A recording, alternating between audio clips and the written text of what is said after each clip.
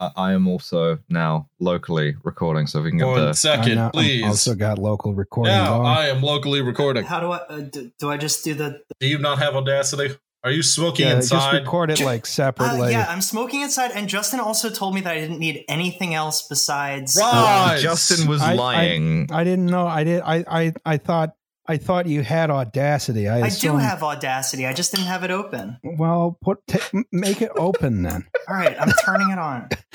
God damn it. You're like an old married throuple. 79 episodes in, and with an actual no shit employee, and we can't even wipe our own asses. Yeah, we're a small business now. We're small business tyrants. Oh, great. All right, I think we're all good. I'm recording locally. To be fair, our actual accountant ghosted us, so... That's always a good sign. That's a good sign, yeah. Welcome to Well, There's Your Problem. It's a podcast about engineering disasters. It has slides. I'm Justin Rosniak. I'm the person who is talking right now. My pronouns are he and him. Okay, go. Alice Caldwell-Kelly. I'm the person who's talking now. My pronouns are she and her. Liam. Liam, yay, Liam. Hi, I'm Liam Anderson. My pronouns are he, him. We have a guest. Back again. Hi, everybody. My name's June Armstrong. My pronouns are she and her. And I'm here to help make Justin exceptionally angry. And is your last name seriously Armstrong? It is. It's a good name. It's a cool name. It's a good name. Thank you. Which is funny because the Midland Scots family crest, Alice, is 3 biceps flexing. Hell yeah. Yeah, exactly. Yeah, basically I'm here to complain and show Justin a bunch of slides that will make him increasingly angry. Right. Perfect. What you see in front of you is Pennsylvania Station being demolished. I was wondering. It shouldn't be like that. Today we're going to talk about historic preservation and how sometimes it's good, but other times it's bad. Looks like they're setting for a great Fallout game. Fallout Philly, when? You know, the problem is they don't let you just wander around construction sites or demolition sites. You have to do it at night when nobody's looking, or you have to pay somebody off, and then it's dangerous. That's because it's an attractive nuisance. Ask me about my swimming pool. Coincidentally not full of dead kids, damn it. Before we talk about historic preservation, we need to do the goddamn news.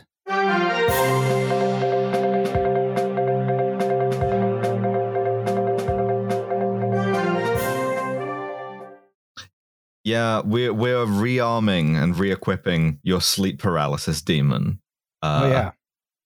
Because, thanks to climate change, 500 millimeters of rain in Henan province, China, over one night, in the midst of, the storms that, theoretically should be, 1 in 5,000 years, but aren't for, climate change reasons. Everywhere fucking flooded. Car tunnels flooded. Subways flooded. Yes. And your new nightmare, incidentally, is you may have seen videos of this. You may have seen this in the news. People getting stuck in neck deep water in subway cars in the dark for hours. This is not good. It's not good. I don't like to think about it. And I'm going to admit, I looked at that and I was like, that shouldn't happen. That is not something which generally speaking, it doesn't get that bad that quick, but I guess this time it did. Yeah, it says new recurring nightmare, Roz. Yeah. One of the subway stations, I guess the roof collapsed, and they designed the subway in such a way, as Alice explained to me earlier, that between stations, the track goes down and then back up to assist in reducing energy consumption. Yeah, we're saving the planet. That means at the bottom, if you expect there to be massive flooding, you need a gigantic sump, which I guess they don't have. No. I do like. I read the Wall Street Journal's article about this. I do like the woman that they interviewed, a woman named Ms. Lee, who was an engineer. And as more water flowed into the cars, Ms. Lee, who had been communicating with a friend through the messaging app WeChat, typed out a quick text: "Screwed." Now, she made it out, but I do like to think that's how I would manage in these situations. It's just like text all my friends. Blanket group text to all my friends. Yeah, fucked it. Yeah, I'd be looking at there. I'd be like, well, this is a pretty shitty way to go. I don't like this. His final words, a text that just says womp. Yeah. Blub. Oh my god. So yeah, we don't, in terms of like death toll and stuff, we don't know yet is that it's that bad, but they evacuated like 800,000 people province wide, which is about half the population of Philly. Yeah, give or take. Moral of the story: live on top of a hill. Live on top of a big hill. Yeah. Never go underground. Yes. Never go underground. Just flood at any time. Never go anywhere where water can like collect or get blocked up, or where you can get live on top of a big train. Cartoon mountain where the water will just wash off the really sides. Helps. Get some confined space training and then never use it. My favorite confined space thing that you've ever told me was when you said one person never dies in a confined space accident, by which you meant like they kill multiple people. But like I tended to read that as there is one guy who is in every confined space accident and is never killed during it. Yeah, Cyanide Georg. He's the guy who looks at the confined space accident and he says, "That's a confined space accident. I'm not going in there." Someone hand me some scuba gear, please. Well, like Allison, I like that this is about like this specific story about Henan province, but you know, over the last fucking week, there's just been videos everywhere of things that are flooded. Of course, cars that are driving through cities but not being driven. We had some in London. We had some in Germany. I saw a video of a Porsche dealership. And just like all, like, obviously I'm not making light of the human toll, but just like brand new 911s just like undrivably like rained out. I was like, well, this is the most efficient allocation of resources. Actually, if you want something to laugh at, there was a news anchor in Germany who got cancelled. I think she might have lost her job over this actually, because she was doing like a piece to camera in a flooded out village, and unbeknownst to her that she was being filmed, she was like, yeah, I don't look like I'm like in the shit enough. I'm going to smear some mud on my clothes. I'm just going to like walk over to a puddle and like sort of get it on me so I look more like fucked up and disheveled. Oh yeah, every couple of years there's a news story that comes out where it's like, I'm reporting live from the scenes of historic flooding, and then there's somebody like just walking through the shot in the background, even though there's like a canoe and there's like quote unquote rescue boats that are just clearly set up as props. But climate change is extremely real. Oh yeah, and I think that's the important part. Did you guys see the video of the car driving straight into the flooded out underpass in London? Yes. In London, yeah, that's what we're doing right now. It's pretty cool. You could tell it was in London because immediately after the back wheel started to float and the car turned sideways, two distinct people went, "Oh, what a fucking dickhead!" Yup.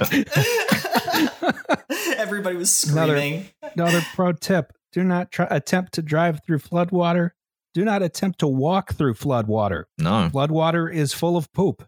It's full of poop, and it's always much deeper than it looks. Not because you could die, folks, but because it is full of poop. Although I suppose you get sepsis or something. Do not touch the poop.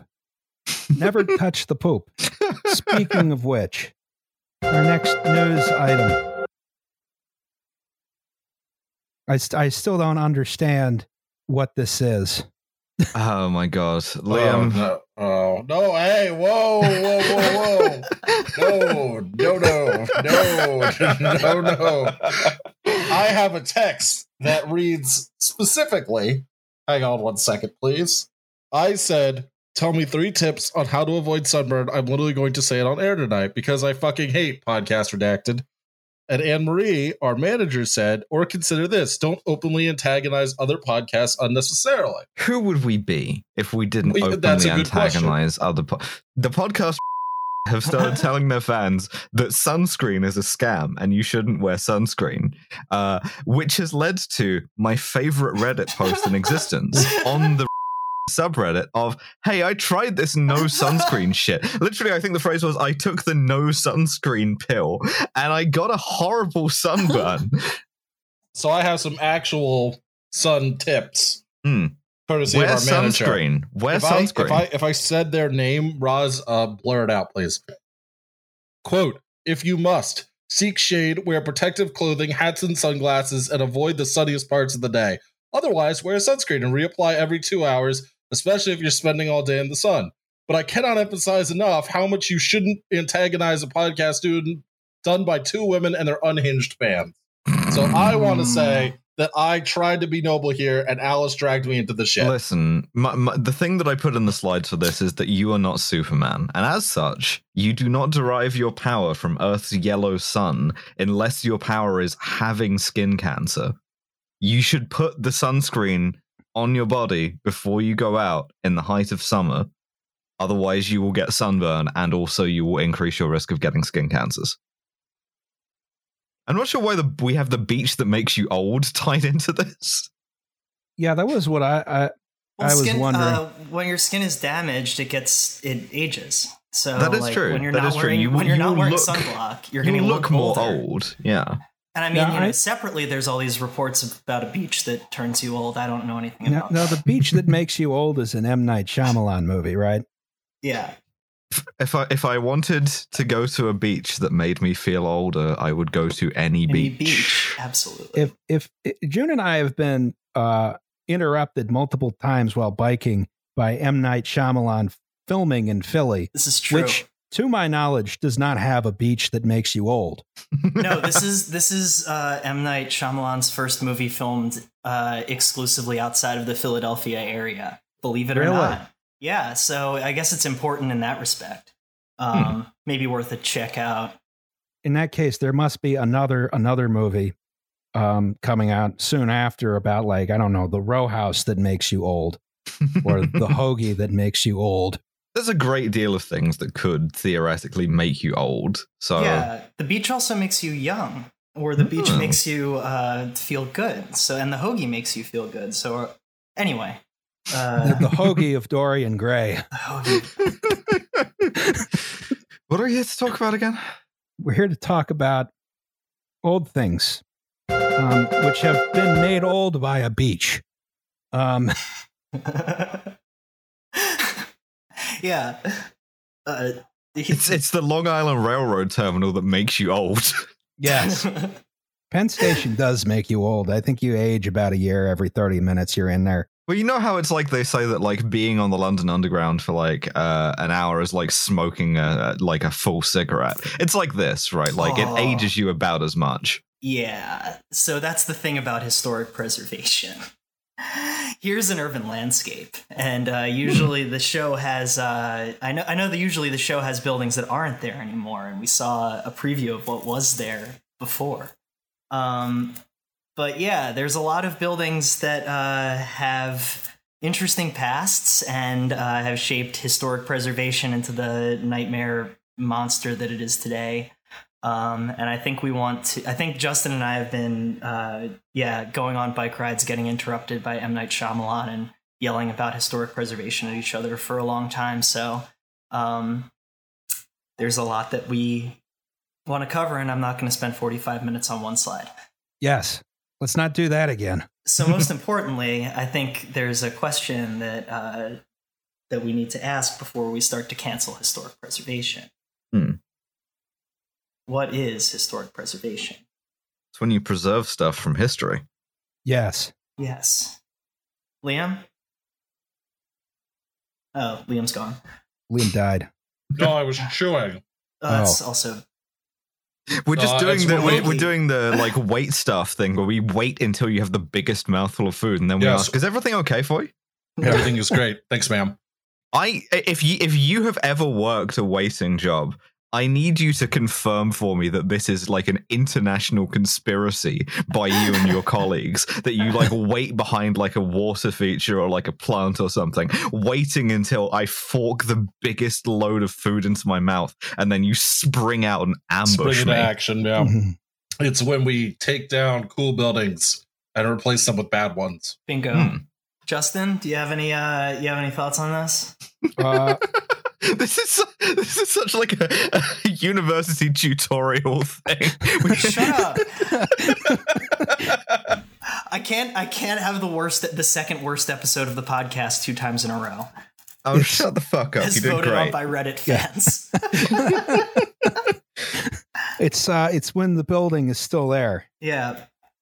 Yeah, I mean, like, historic preservation, as we have it, is all those things, right? It's like a philosophical framework that guides how we preserve buildings or don't preserve buildings. But I think the other part that's really more maybe subtle, but just as important, is like the commercial and the financial activities and like the kind of cultural or attitude type things. You know, when I first started asking this question to my friends just to kind of get like a sense for it, they were like, oh, it's when like you have like an old space like the Pennsylvania State historic like Capitol. And it's like, yeah, but there's all different kinds of things that historic preservation means, but it's kind of centered around this legal framework that guides kind of everything else. And then there's the question of what it's supposed to do. And I think the real thing that we'll get into is like how actually historic preservation gets practiced, or what actually historic preservation looks like in the United States or other places, and how it's at odds with like things that we think of as kind of maybe central to what preserving old buildings should be like. Wait a second. Are you suggesting that there's something like political and like ideological about this? No, never. Booga, booga, booga. Because hauntology is when you see a scary ghost. Yes. But anyway, oh yeah, if you wear sunblock, you preserve yourself like a historic building.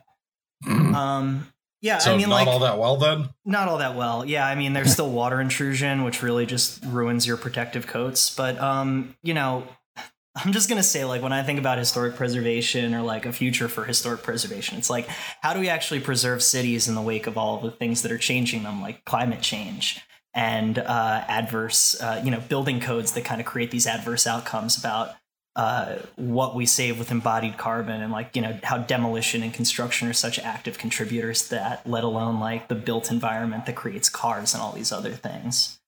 But like I said, historic preservation is really like kind of a legal framework more than anything, and I think we're going to start with that and maybe kind of wind our way. I also put something in here. You know, I think, you know, one of the things which is good about it is you sort of preserve forms of the built environment, which you can't really build anymore, right? A lot of really uniquely, I think, enjoyable buildings, sort of urban forms, which we've completely outlawed or otherwise discouraged building, you know, not just through like zoning, but, you know, by way of finance, by way of building codes. We're going to talk about that a bit later. Or even just skills, like finding a guy who like thatches a roof now as opposed to like 200 years ago. Very difficult.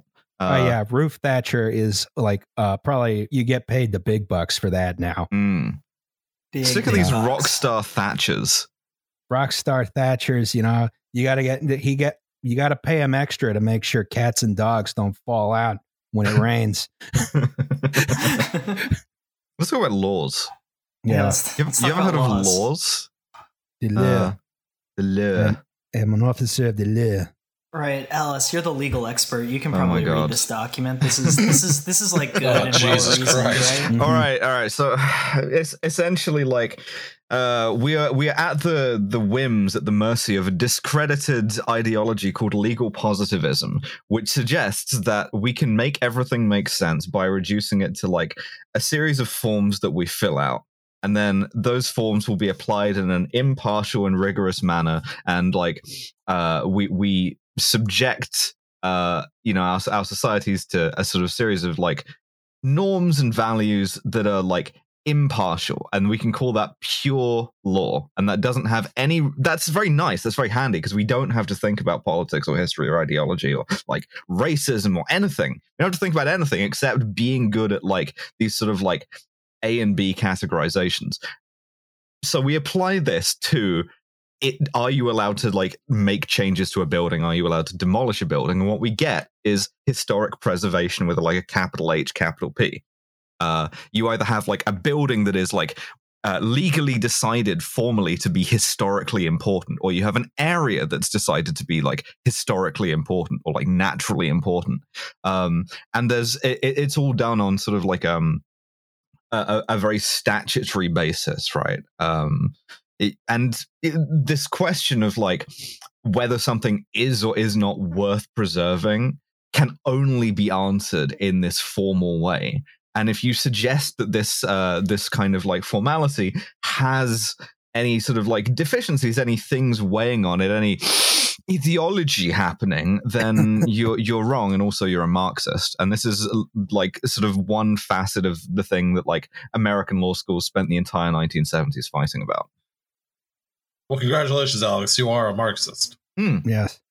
No, I literally was, because I was interested in what was at the time called critical legal studies, which was about. Wow. I know that. I don't know how they missed this when they were talking about critical race theory, but it was genuinely a thing. It was critical legal studies or critical legal theory was like you analyze how a legal system works, what it's supposed to do by what it actually does, right? What its material effects are. And it turns out that if you do that, the answer is you're a Marxist. Yeah, it's weird how that happens. Yeah, so this is on screen is the Philadelphia Register of Historic Places criteria for designation. So to get put on the list, you have to satisfy one of these things, right? And so this kind of guides the way that we think about historic preservation. You know, there's this kind of misconception also that buildings that are on the National Register of Historic Places, they get some kind of, protection because of this designation that, like captures them as historic places. But, in reality, this is like the consequence of the legal framework, which is tax incentives and tax credits, which are only available to large real estate developers, explicitly not available to owner-occupied homes. And so you can only really afford those things that like give you good historic preservation outcomes if you have the capital to throw around for them. That's classic. Hooray, the system works. Yeah, the system works. The system works. Classic legal positivism is the like Chief Wiggum line about like, well, I thought you said the law was helpless. Yeah, helpless to like help you, not to punish you. Exactly. There's only like two sets of levers that we're allowed to do. One is like the sort of like discipline and punish thing of like jailing people, fining people, whatever. Right. And the other is tax rebates. And Exactly. we don't like it's very, the effects of those are very disproportionate because fining a business is very different to fining a person. You can't imprison a business. And also, like giving a tax rebate to a person makes less of a difference than it does giving it to a business. So you mentioned that former kind of vision of historic preservation where things are done punitively. Mm-hmm. What we're looking at is where that happens. So as much as I love to save a building, we got to talk about how historic preservation actually looks when it's applied to people who own buildings, including owner-occupied homes who've been there for 50 or 60 years or inherited it from their parents or grandparents. Wait, are we doing critical architecture theory right now? Oh, God. I hope not. Cat. Meow. It smells cat. Oh, so that's it's good cute. enough for Rick. Yeah, it's cute. Yeah. And also, we will be taking your children and sending them to architecture reassignment camps. Mm-hmm. That's right. It's going to be so much fun. Yep. Transitioning from Gothic to Romanesque. Yeah. I like to think of myself as a femboy brutalist. Femboy brutalism, the new hottest account of Twitter. Wait until the Frank Furness banks are introduced later in this presentation. But so basically, this is my the Philadelphia. preferred structural elements are arch and rusticated stone. Say no more, Daddy. We love a brick. Oh, we sure did. That was just for me, wasn't it? Yeah, I thought Justin would get a big laugh out of that, but I guess that is just for you, Alice. Well, I'm wet. So the Philadelphia Register, like your local register, is essentially then your homeowners association, right? It's the group of people who look at your project or your proposed building modification and they say it's either historic or not historic based on X, Y, and Z. And so this adds a whole layer of whatever you want to call it, a whole layer of gum in the works. And it's really, again, it's one of these things where, like, if we had a functioning system, you would have a fully employed historic preservation department in your local city that gives you explicit advice, puts you in touch with contractors who are good, who can actually do the work to maintain a historic property, because that's kind of the other consideration through this, what actually gets done in a quote unquote historic way and what that looks like. You can make a lot of things look historic and they don't necessarily make the building look good, or they'll destroy the building after a while. So yeah, I mean, it's just this sense of like the guidance on the local level and how that's applied is also really arbitrary, specific, and you can always just not tell them and do a repair and hope nobody notices. So, it falls prey to all the other classic, property related capital issues where, you have historic properties that are well maintained and very expensive, and they're in historic districts that maintain that kind of wealth. And then you have places that are dilapidated or they're on the register, but nobody's maintaining them and there's no process for maintaining them. So they fall apart and then you can knock them down and then you can put up a really nice looking new high rise, which we'll also talk about. Sweet. Hi, I'm the University of Pennsylvania, and All right. also I'm Temple University, and You may remember me from such demolition sites as 4054 Chestnut, you sons of bitches. 4052. Oh, didn't they demo 4054? No, they demoed 4050. Oh, thank you. 4048. next slide, please. Next slide. Okay. We got to go back to where everything started. We must return. We must return to Old St. Peter's. Everyone's a conservationist until they Until get you the get estimate. the bill. Yes. All right. So I think we've talked about this on a couple bonus episodes, actually. We've talked about it on Cathedral. We've talked about it on Protestantism, I think. Yes. The most important engineering report in history, Leon Battista Alberti, was commissioned by, I believe, Pope Julius II in the 15th century to ascertain the condition of Old St. Peter's, which had been somewhat neglected during the Avignon papacy, and even before the Avignon papacy was still looking not great, right? So Leon Battista Alberti took a look, did some surveys of the interior, and he was like, I have noticed in the Basilica of St. Peter's in Rome a crass feature. An extremely long and high wall has been constructed over a continuous series of openings with no curves to give it strength and no buttresses to lend it support. That whole wall has been pierced by too many openings and built too high. As a result, the continual force of the wind has already displaced the wall more than 6 feet from the vertical. I have no doubt that eventually some slight movement will make it collapse. In other words, the building was fucked. So Julius II wanted to save the building, and they got sticker shock when he saw the estimates, and they was like, well, lasted. Yeah. Now, I had a good run. Time to build a new one. Yeah. It's only the most important church in Christendom. Yes. So they demolished the most ancient and significant building in Christendom, and a new campaign of fundraising through indulgences was undertaken, which of course resulted in Protestantism, right? For more, please see the Protestantism episode. Would you like to know more? This is a bit of the notes I didn't finish, but I'm going to give you the gist of what I was about to talk about. One of the one of the issues was getting a good supply of marble for the new church, right? Early in the church, in the construction of St. Peter's, the solution was, all right, we're going to start disassembling the Colosseum, right? Yeah, just take a little off the top. Yeah. Take a little off the top, and we're going to start using. I think it was like the big pieces of tufa for the foundations. Eventually, the least important part of any building. Yeah, exactly. They started going after the marble, using that.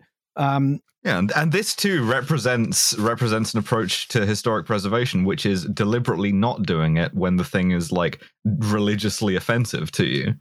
Like paganism, whatever, will just demolish the whole thing. Right. Well, the series of popes throughout the construction of St. Peter's, I believe, up until what's his face, Sixtus V, I want to say, they were really divided on how to handle the pagan monument question.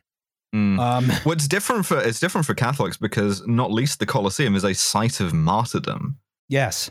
That's a very good point. Everybody who got killed in there for being a Christian is collectively a martyr. So there's some debate about whether you should like preserve that. Compare and contrast to another great example of like ransacking pagan architecture, the pyramids used to build much of medieval Cairo.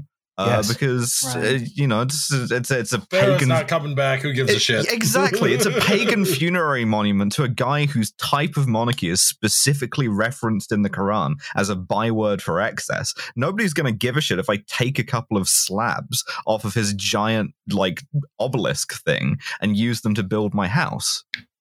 I did see something funny. There was a picture of the back of the Sphinx, and it said Sphinxter.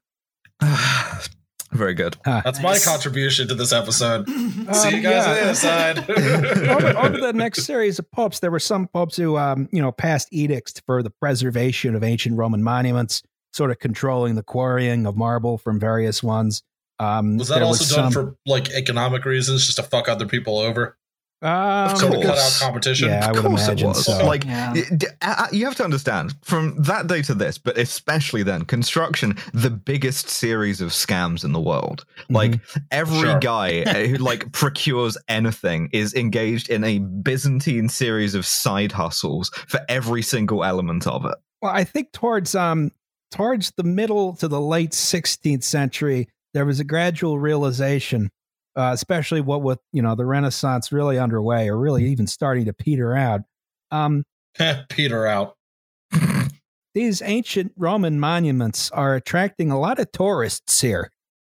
A lot of posh English people are doing the grand tour. Yeah, we should probably keep these around. This is some of the first. They're sort of inadvertently appreciating the aesthetics of a Roman building we've half disassembled, and inadvertently creating the theory of ruin value, which is going to lead to the development of fascism. Not great. Yes, not great. This is some of the earliest historic preservation, I guess, is preservation of ancient monuments in Rome, and other especially ancient Roman monuments like that. Right, there's one saying that people throw around every once in a while, which is, historic preservation is ahistoric, which I guess is true of anything. It's neither beyond, holy nor Roman nor an empire. Yeah, but it really is certainly congruent with the modern period, I would say. Sure.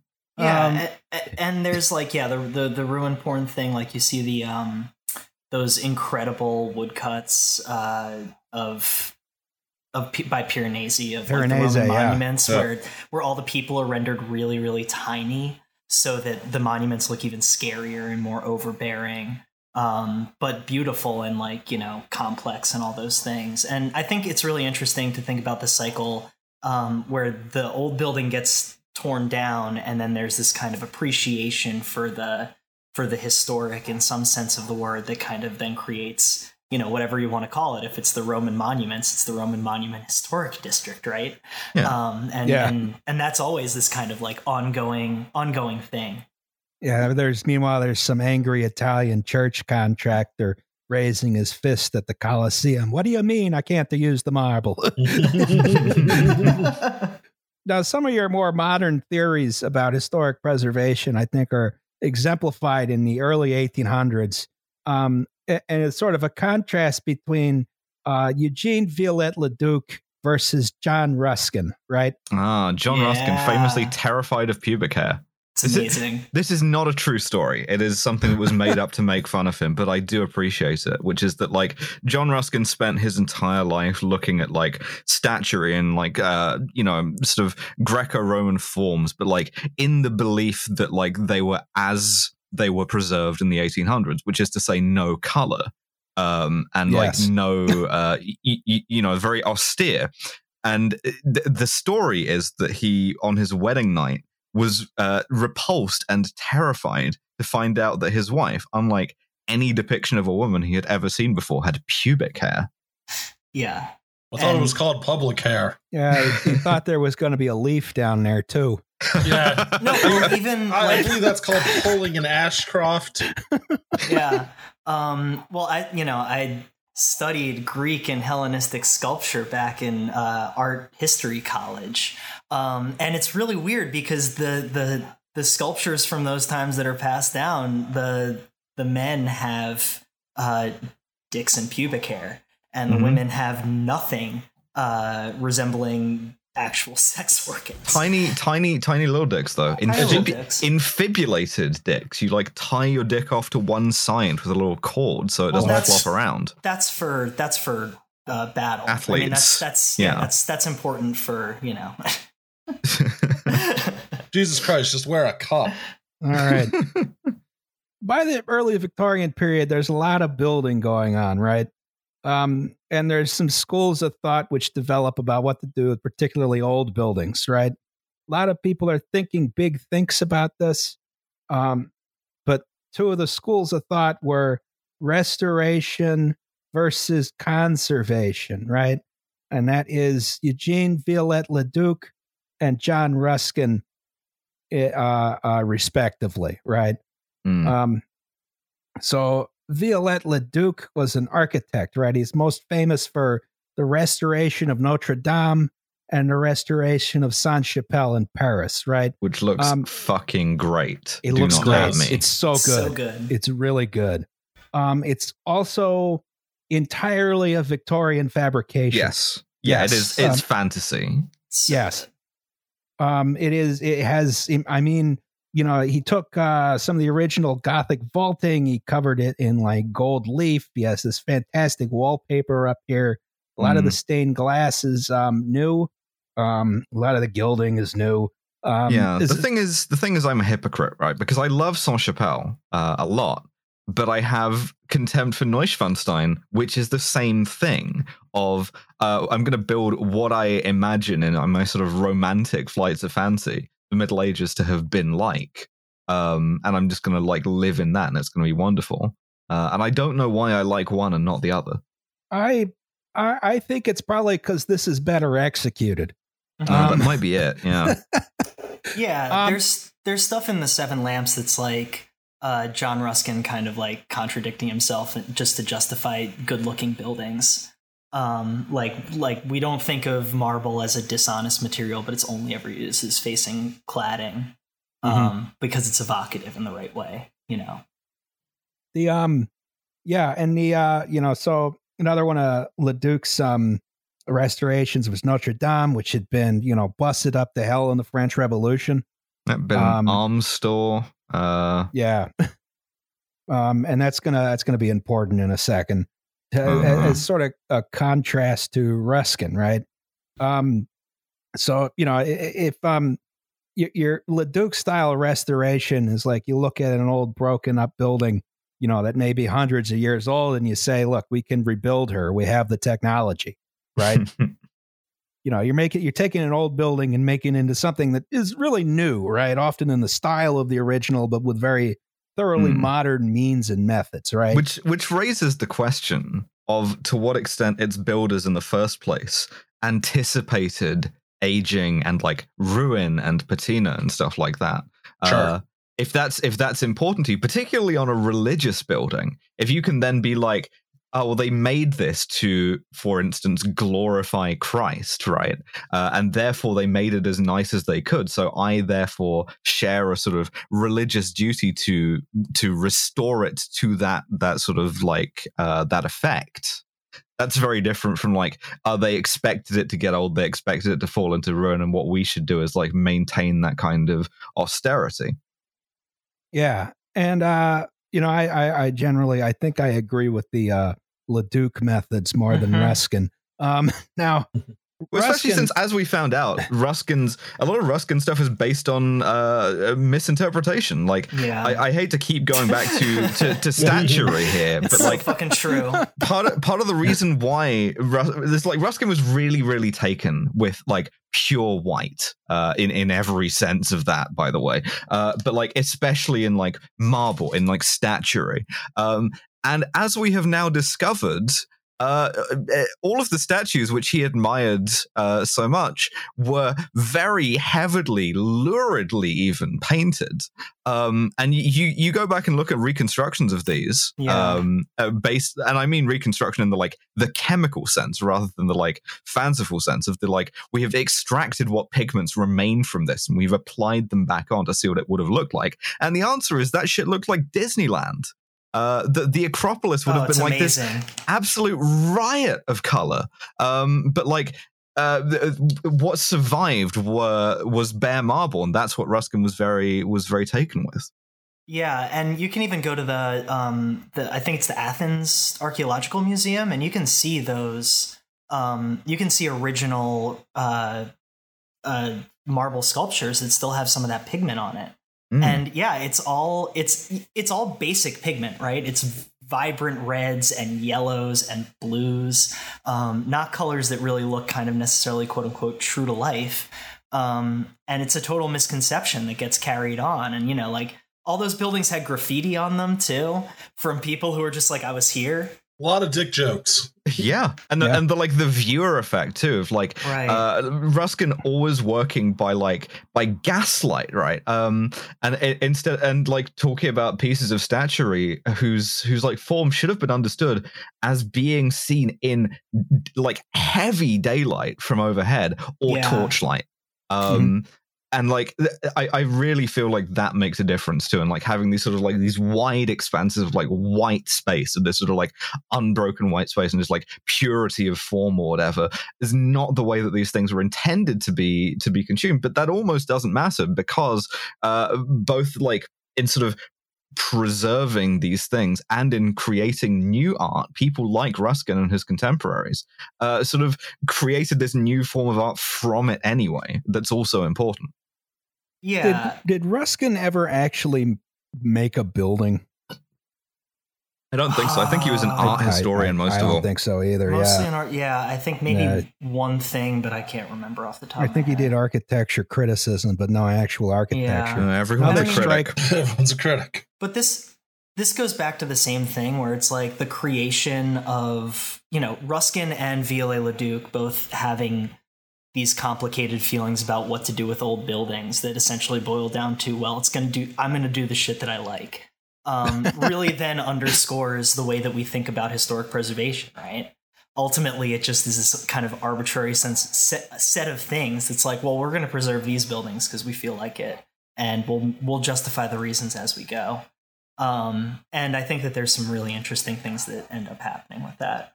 Yeah. Well, one thing you wrote, sort of summarizes opinion in the 7 Lamps of Architecture.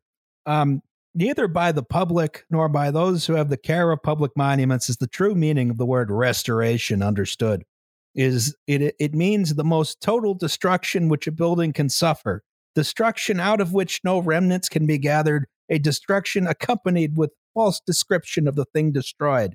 Do not let us deceive ourselves in this important matter. It is impossible as it is to raise the dead, to restore anything that has ever been great or beautiful in architecture. And the thing is, I think he's right. Like you can't jump in the same river twice. Like anytime you try and like restore anything, you are bringing your own prejudices, your own point of view, your own, even just like the light which you use to see it, both literally and metaphorically. Those are going to affect what do you get out of it? But like the stupid thing here is that what Ruskin fails to consider. Same thing is true of preservation. Yes. Yep. Yeah, I mean, if you, I feel like his idea of conservation is you really have to let the age of the building show and be honest about its history, whatever that means, and not try and return it to some fanciful idea of its historical appearance, right? He did not like LeDuc's stuff, which... Yeah. Jesus. I mean, like, and this All comes my up. losses was lessons, Alice. Yeah. That's right. This comes up time and time again with adaptive reuse, right? Like, is the adaptive reuse of a building good if the rent goes from $800 to $3,500? Is it adaptive reuse if the building gets a new roof put on it and all of the historic ornament gets removed, but the congregation of working class people, gets to stay in their building? Are they reusing it or what? It's impossible to say. Yeah. Well, I think one of the things is in our marketplace of ideas. Yes. Ruskin, I think, won. Right. Oh yeah. Yeah. Very much won out, and a lot of historic preservation regulations are sort of ordered around Ruskinite practices of conservation, which I think is a big problem considering what kind of buildings we try to preserve. The Victorians and their consequences have been a disaster for the human race. Amen, sister. Yes. Next slide, please. So the way that this ends up happening in the United States fucking goddamn John Ruskin, who's never seen pubic hair before in his life and got really grossed out by women, fucking makes all the rules about historic preservation, and this comes out in two main building projects that really become foundational for what like the preservation movement is built on. And it's Mount Vernon, which is the former plantation house of George Washington. In 1858, the Mount Vernon Ladies Association takes it up, and it's started by a South Carolina socialite, basically as this way to get this pet project done of restoring the grandeur and the beauty of this historic estate where George Washington fucked around or whatever.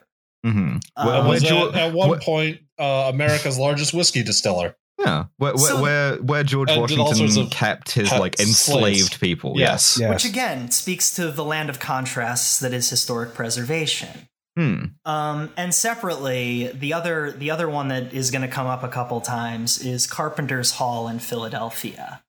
Carpenter's Hall in 1857 goes from being a auction house, just a place where like they were auctioning off whatever the fuck came in through the door to whoever the fuck was there.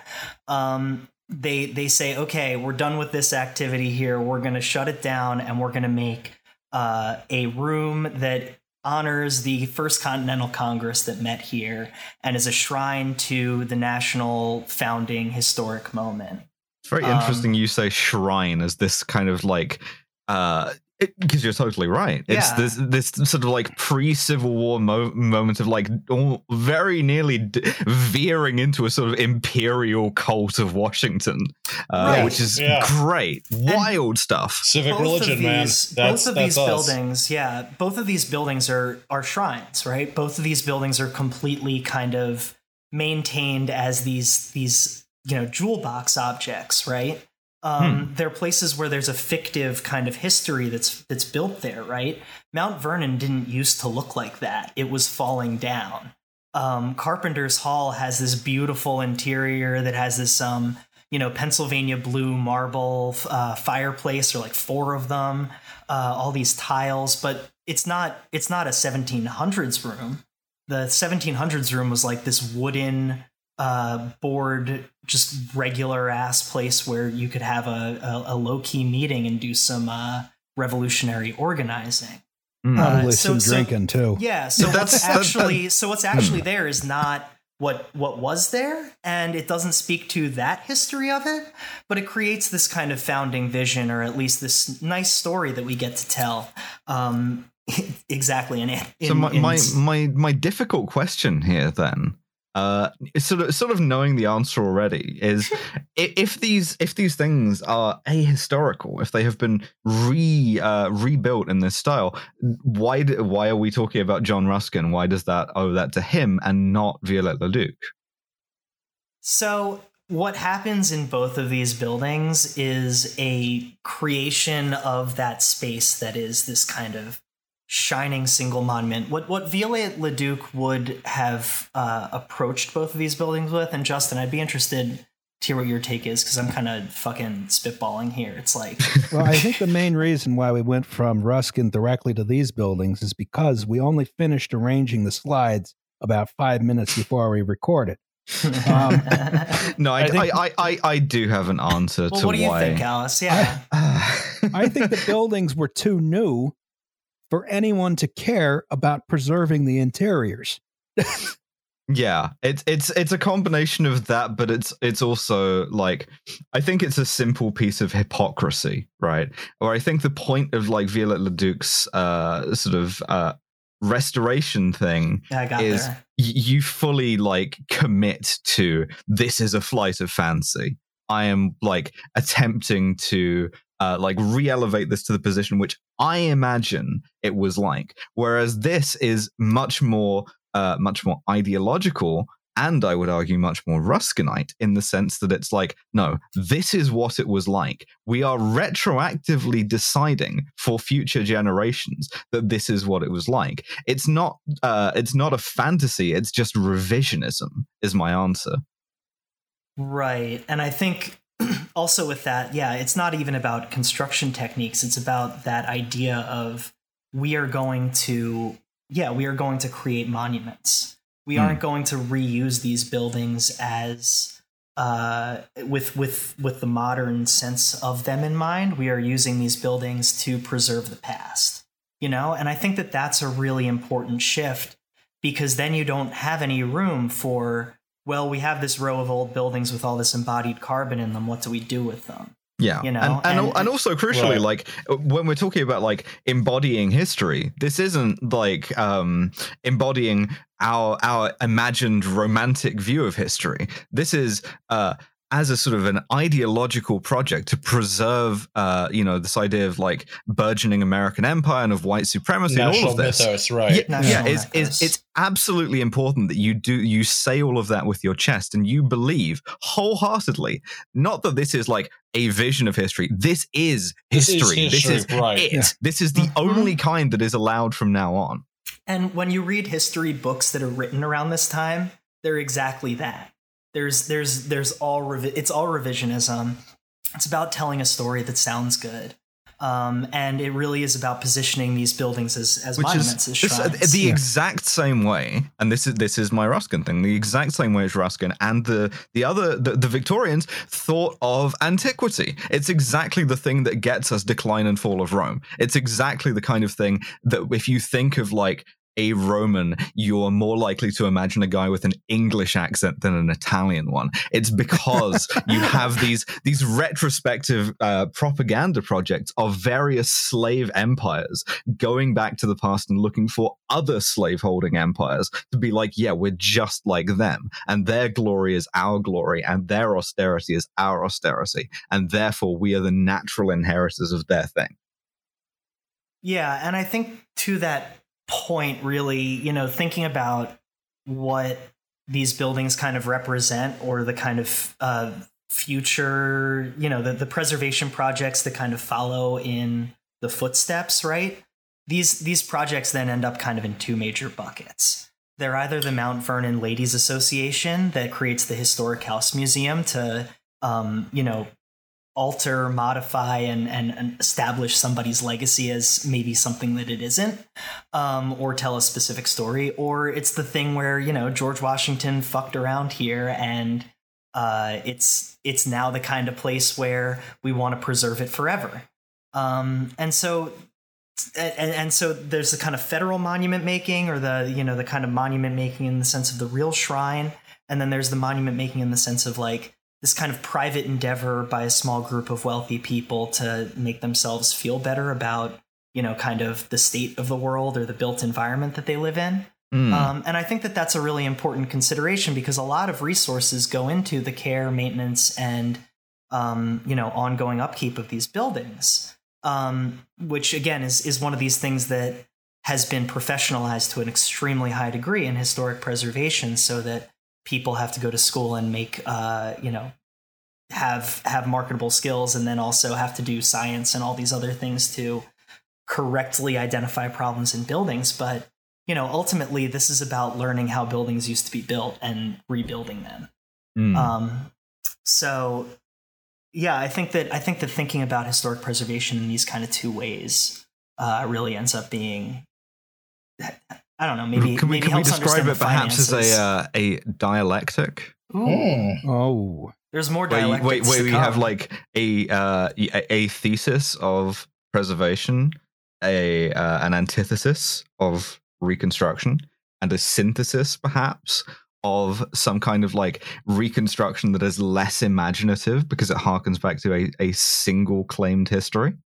Just a thought. I believe the synthesis is increasing property values, but that's my section. Yeah, I mostly just look at old buildings. That's cool. I mostly just look at things that smart people say and then go, that's a thing, that's a different thing, that's a third thing, that's a fucking dialectic, baby. That's right.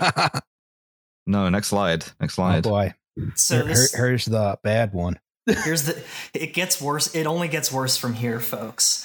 So Independence Mall is a place where a lot of this plays out in the 1940s. There's this effort underway to totally fuck up this place that is basically just a front yard for 1 or 2 or 3 buildings. Yes. Totally clear cutting the land around it to, again, create this fictive vision of a clear and empty city of Philadelphia where, independence radiates from all corners. Which at least Washington would have loved. Because like all of these guys loved that sort of like Masonic allegorical architecture shit. They would have loved this shit. Right. And I mean, Washington, D.C. is based on that. And, it's one of these things where like, in the mid-century, all of this stuff starts to rear its ugly head in a variety of different ways. And yeah, it's really this kind of, again, fictive vision of what this place looked like, how it functioned, what kind of buildings were there. And so a whole portion of the city was just clear-cut demolished. This is the same view up here, Independence Hall, and it's not like there was ever actually a big green field in front of Independence Hall, and we decided there should be one there. We should have a national mall too. There's some interesting choices about what buildings got rebuilt and which ones didn't, but I think we'll get to that later. Yeah, and I think that if these pictures are really like kind of striking just because it shows a before and after. But if you go to the next slide, this is in progress, right? And you just see how there was are a all parking these, lot. they turned it into a parking lot, and you see this whole huge industrial part of the city.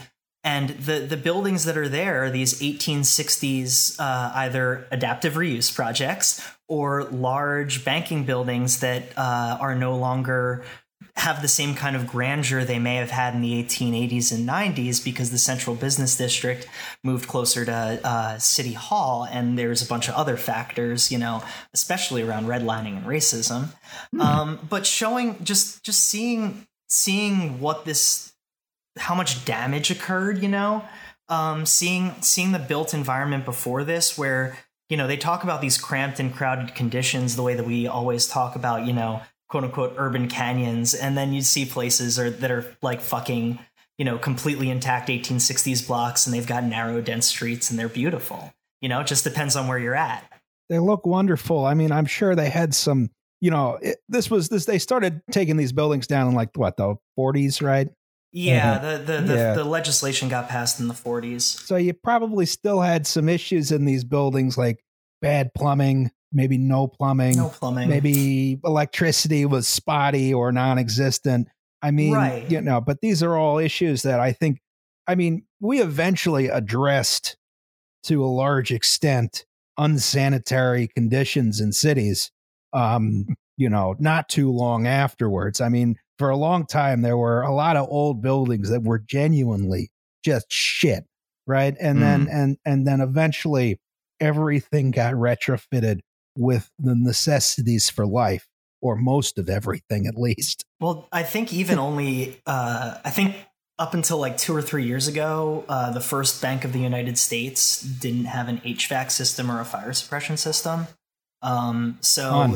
This is like an ongoing thing, right? Where it's like, what the fuck do we restore? How the fuck do we restore it? And then you see places like this that are full of buildings that all have their own stories. And yeah, I'm sure that some of them had maintenance problems, but those maintenance problems are inherently fixable. And it's a question of how you do it and why you do it and what you choose to do it on.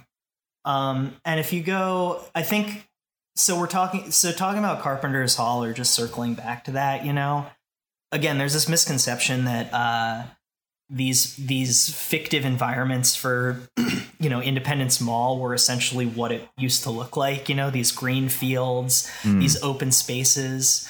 In Carpenter's Hall, it actually becomes really curious, right? Because the space that is there is actually within a number of alleyways, and the decision to pick Carpenter's Hall as the place to do some up to no good stuff was intentional, based on the fact that you could kind of be discreet about coming in and out, and it was in this dense urban environment. When you go to the next slide, you see, you see what we have lost in the making of the grass lot around Carpenter's Hall that was fictive. You can see it on the left. You can see that the building at the far end of the perspective. The perspective there. They have Carpenter's Hall focused on this otherwise incredible picture of this is Guarantee, right? I can't read the slide. Guaranteed Trust and Safe Deposit Company. Yeah. Somebody who gave their architect a one-word brief, and the brief was pointy. Yes. Yeah, and Liam, you talk about femboy brutalism. Like, here you go. My body is ready. These Frank Furnace banks are just these incredibly muscular forms with all of these ornamental floral decorations, and it's not even that they weren't considered historic at the time or worth saving. One of the main architects of the project, Charles Peterson, kept petitioning people above him to be like, hey, we really need to save Guarantee. We really need to save these Frank Furnace banks. They're so beautiful. They're so different. They're so interesting. And they're really, really important buildings. And every time they got the no, because it's not part of the 1970 or the 1776 fictive vision of Independence Mall.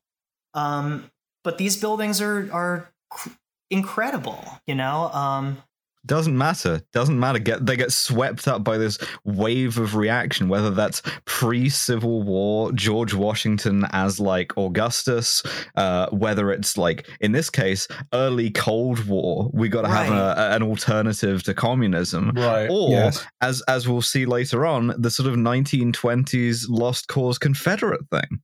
Yes. Yeah, and there's a lot of moralizing that happens here, where like in the 1950s and 60s, Victorian Gothic buildings become like kind of self-evident depictions of like kind of the overbearing and scary cityscape that's hulking and massing, and that's also kind of a conversation about how aesthetics change and how that shapes historic preservation.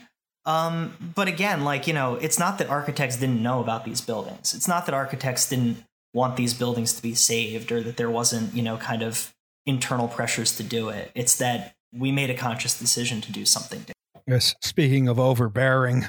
Yeah. And so shout out to Professor Mike Lewis, right? Yeah. This is the Provident Life and Trust, which is the best Frank Furnace bank.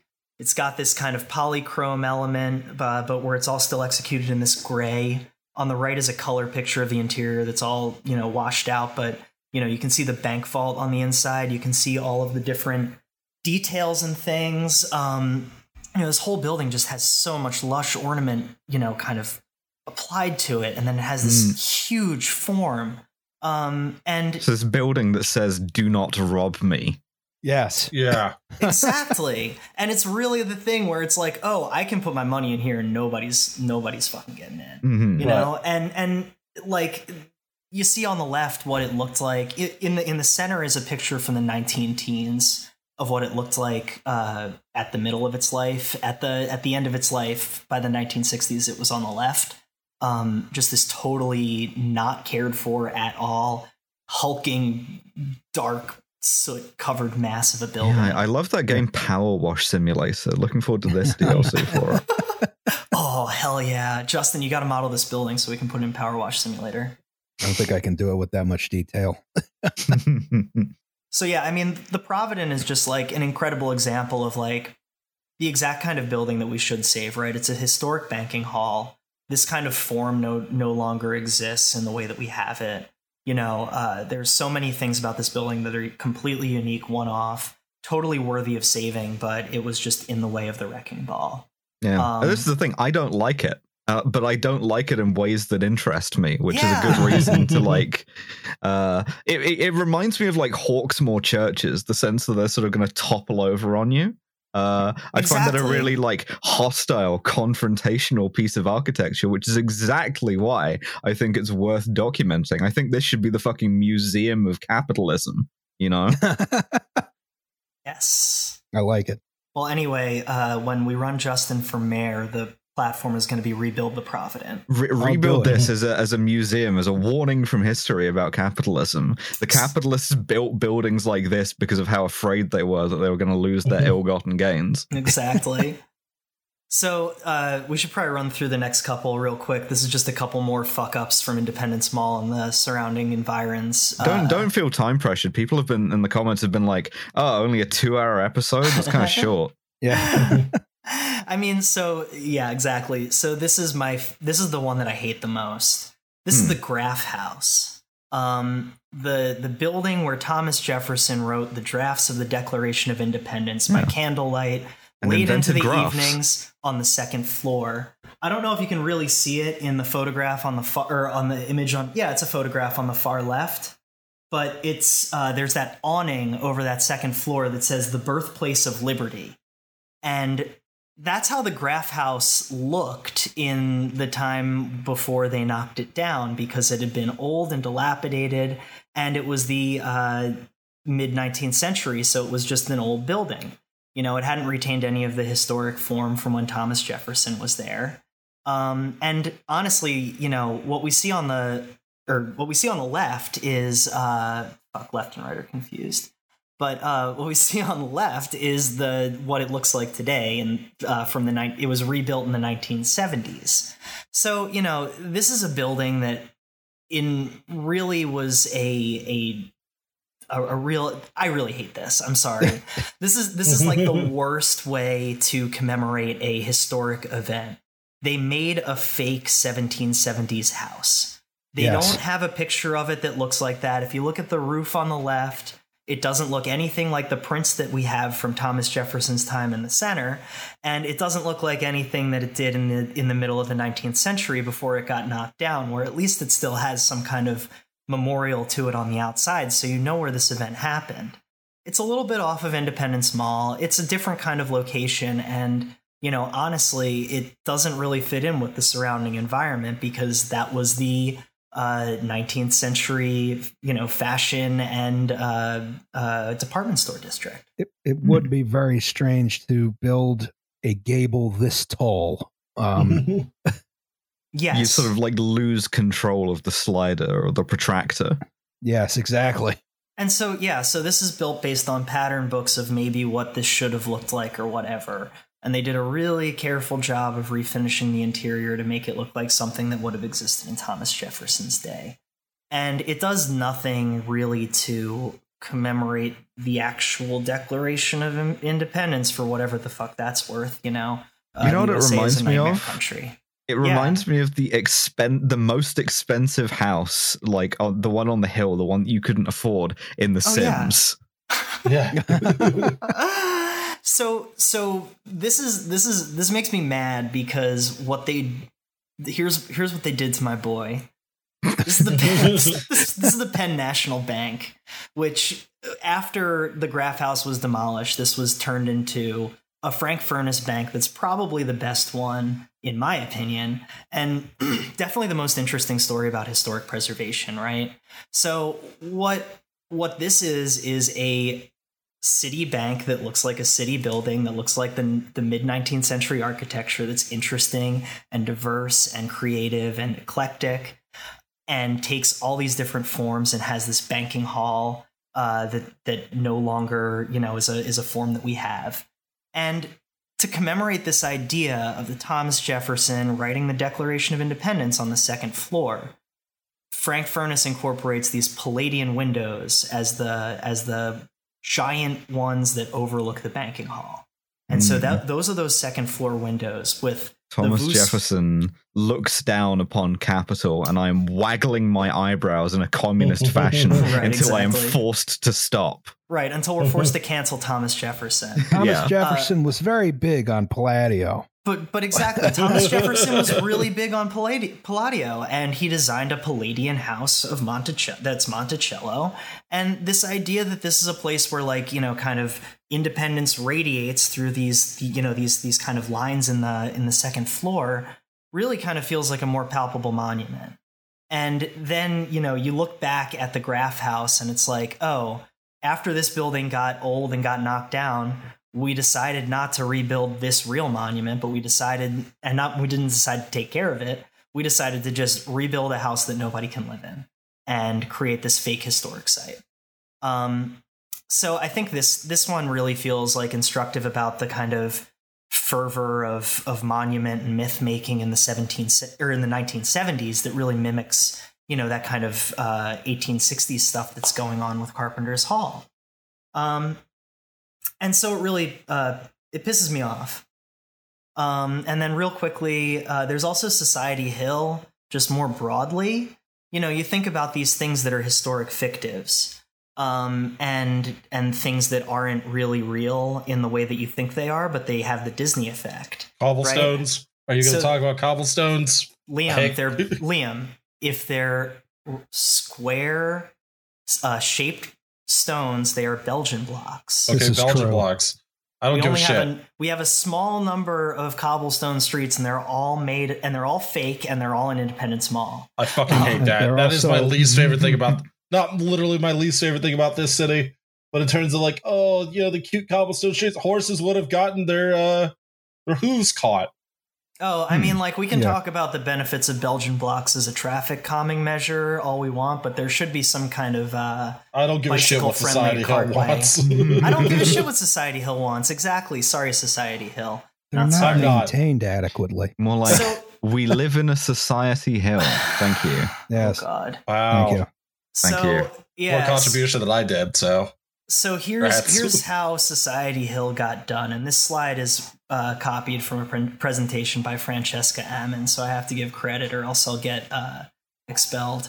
Or that's a bad joke. Sorry, I'm taking a break from grad school right now. But this is a real place in Society Hill that went from being a mixed-use, multifamily apartment building in a dense neighborhood of mixed-use multifamily apartment buildings to incentivized by the federal government to become a single-family house that looked the way that it did in 1860, not the way that it did when it was standing. And this and building here is really good. This building on the and the building one in is also really good. And again, look what they did to my boy. They just took that whole incredible bay window and that whole mansard roof with that what is it?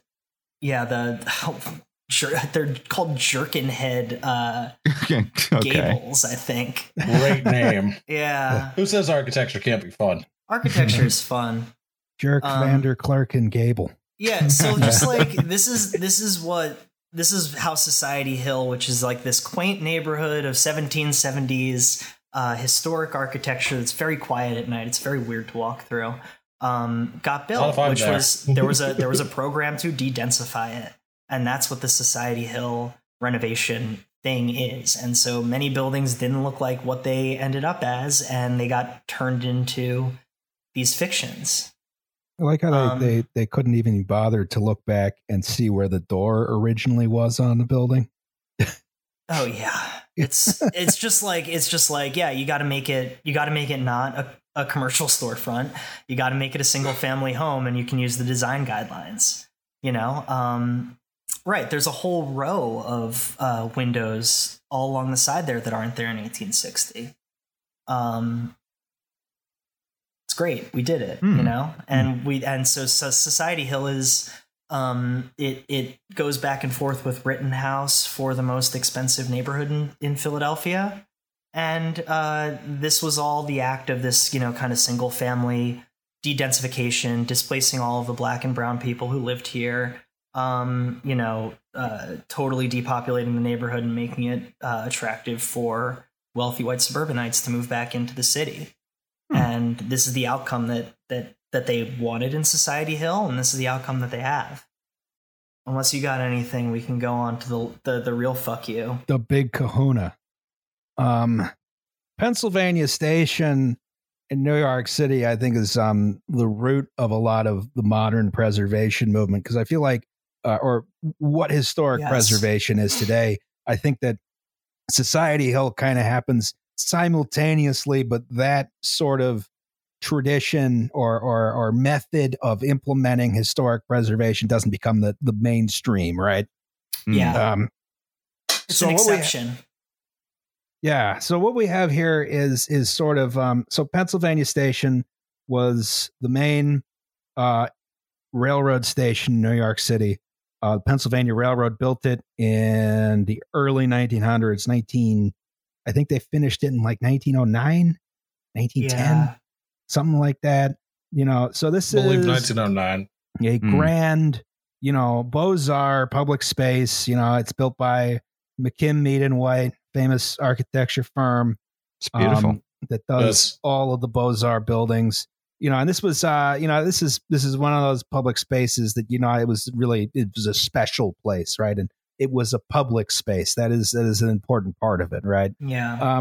So in the 1960s, during the really low point of the Penn Central Railroad Company,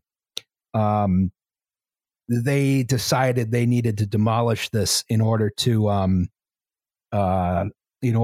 maximize the value of the real estate, right? Yeah. And, you know, so this is today where Madison Square Garden is. And of course, they've replaced the terminal with an underground, you know, shitty railroad most depressing place on earth. Yeah. It was a huge,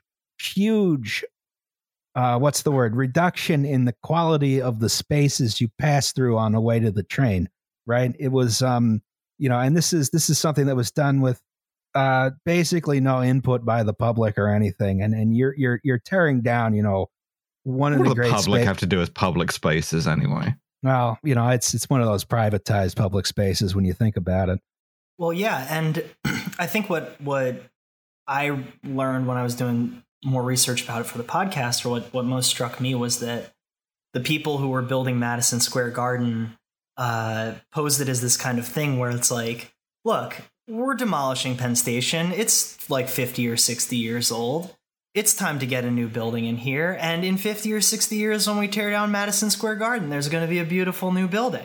Put it back the way it was, brick by brick by brick. There's going to be they said there'll be a huge outcry when Madison Square Garden has to come down. I don't really know that I don't think that would happen, right? Just because they were tearing down a public space that, you know, tens of thousands of people used every day, so that people could go see Knicks games slightly more conveniently. No, it's horrible. And like, you know, you talk about the circulation, right? Like this building has the patterns of circulation that are laid out based on, like, you know, Roman baths, where you go through all of these different grand, elaborate kinds of classical spaces. It did have the same platform circulation problems that the current station has. I will say that.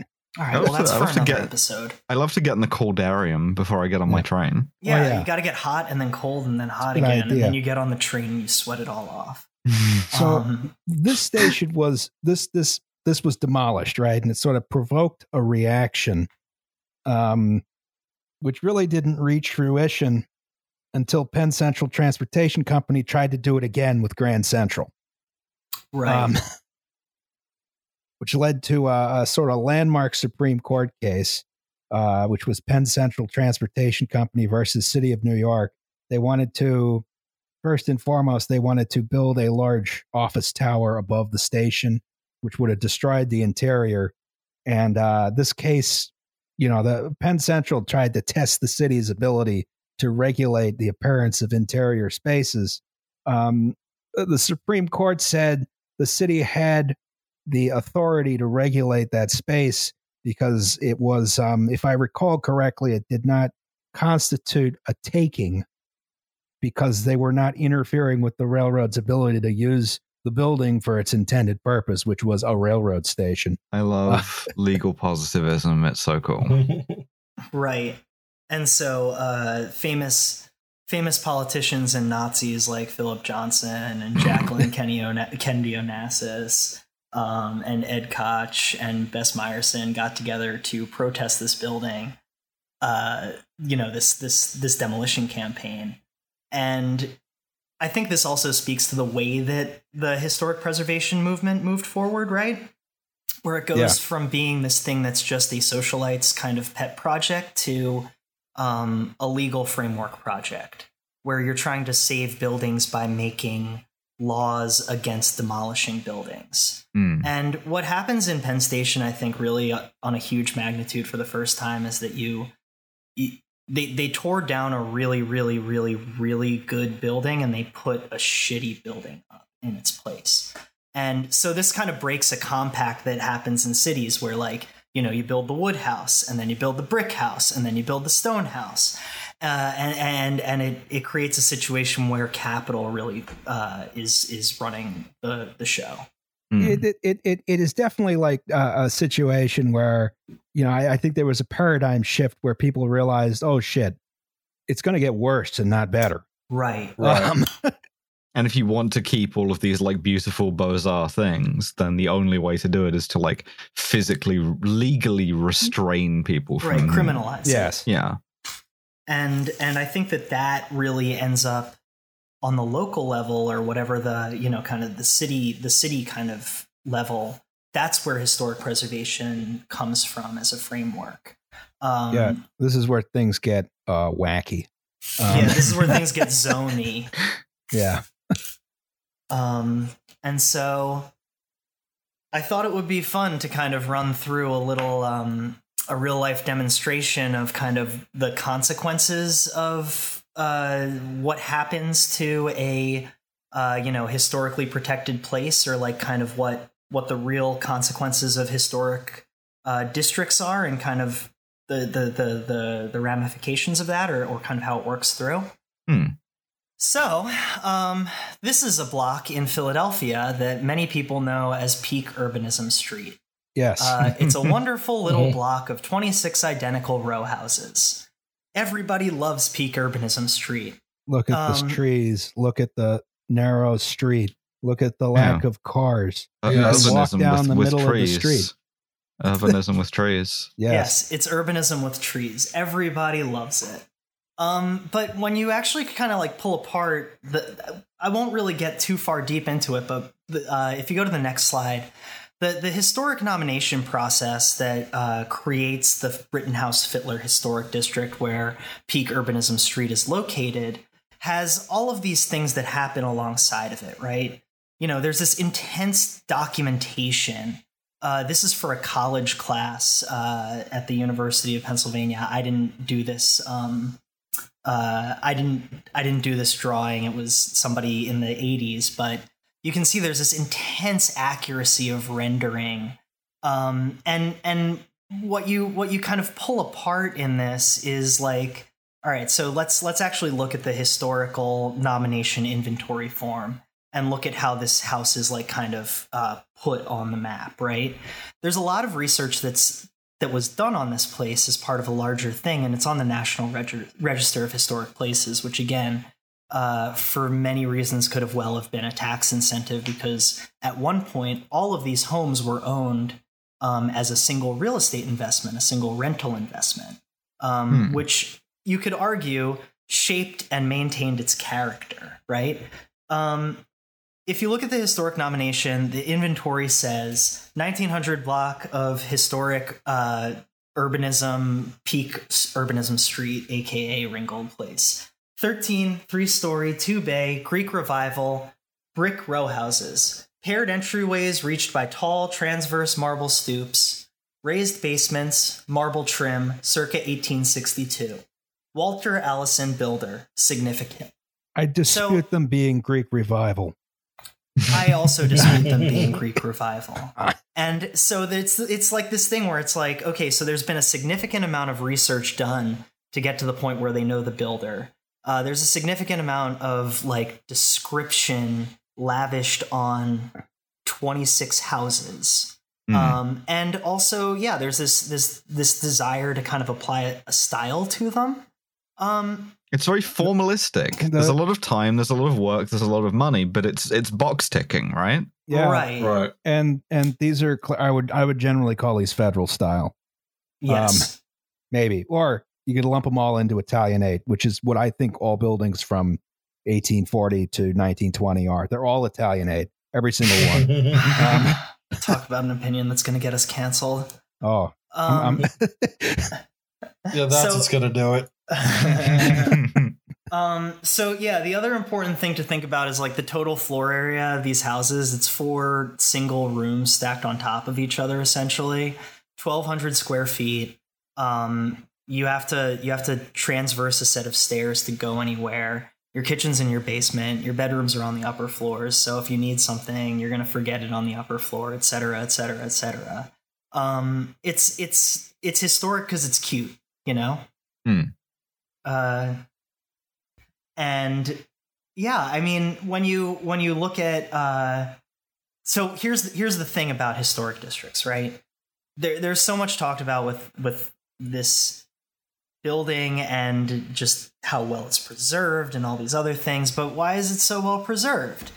It might be easy to kind of take an understanding of the preservation aspects of it. If you go to the next slide, which is the 1934 Brewer Real Estate Appraisal Atlas, that's the redlining map for Philadelphia. Oh, the literal red line too. So yeah, yes. the redlining maps had literal red lines that, again, you talk about the ways that finance plays into the picture. If you were within the red line, or you were in A block, or you were, you know, on a commercial street, you could get a loan. If the property that you wish to buy resided within the red line, your loan was either of an unbelievably high interest rate or not accessible at all. Because these property valuation maps are the ones that are used to create loans, which in America is the way that you get a house. I see here I am a conspicuous nationality. Exactly. So that's the other thing, right? The red line is the black, is for African American neighborhoods, which in Philadelphia ran tightly along South Street, which you can see as the commercial district at the southern end of the picture. At the northern end is Rittenhouse Square, which has always been the center of society in one way, shape, or form for all of the wealthiest Philadelphia socialites, railroad industrialists, Pennsylvania Railroad executives, their families, and the benefactors of all these kinds of Philadelphia institutions. I like the lowest rating here is decadent. Oh yeah. And so I think what's really important to note here is that peak urbanism street resides right on the edge of the red line. This is a map where I've hastily drawn in black is the Rittenhouse-Fittler Historic District confines. Red is the 1934 Brewer appraisal map red line. And this is them laid on top of each other. There's a couple of things. And so again, peak urbanism street is almost a carve out on this map. And what you see a block south are a bunch of what were vacant lots, what were 1970s and now like rebuilt in 2018. There's huge McMansion single-family homes called the Rittenhouse Estates. See all of these houses that are just completely stuccoed over, that didn't get the Society Hill treatment of complete restoration. They got nothing. And so this creates a situation where the properties inside of the black line of the historic district are far more significant in value, and they have so much more lavished on them in terms of the history and stories, but that doesn't necessarily mean that they're not important. And what's really kind of frustrating to note from my perspective is the way that this historic nomination which was written in the 80s, talks about that little area of red that's next to Rittenhouse Square in the red line here.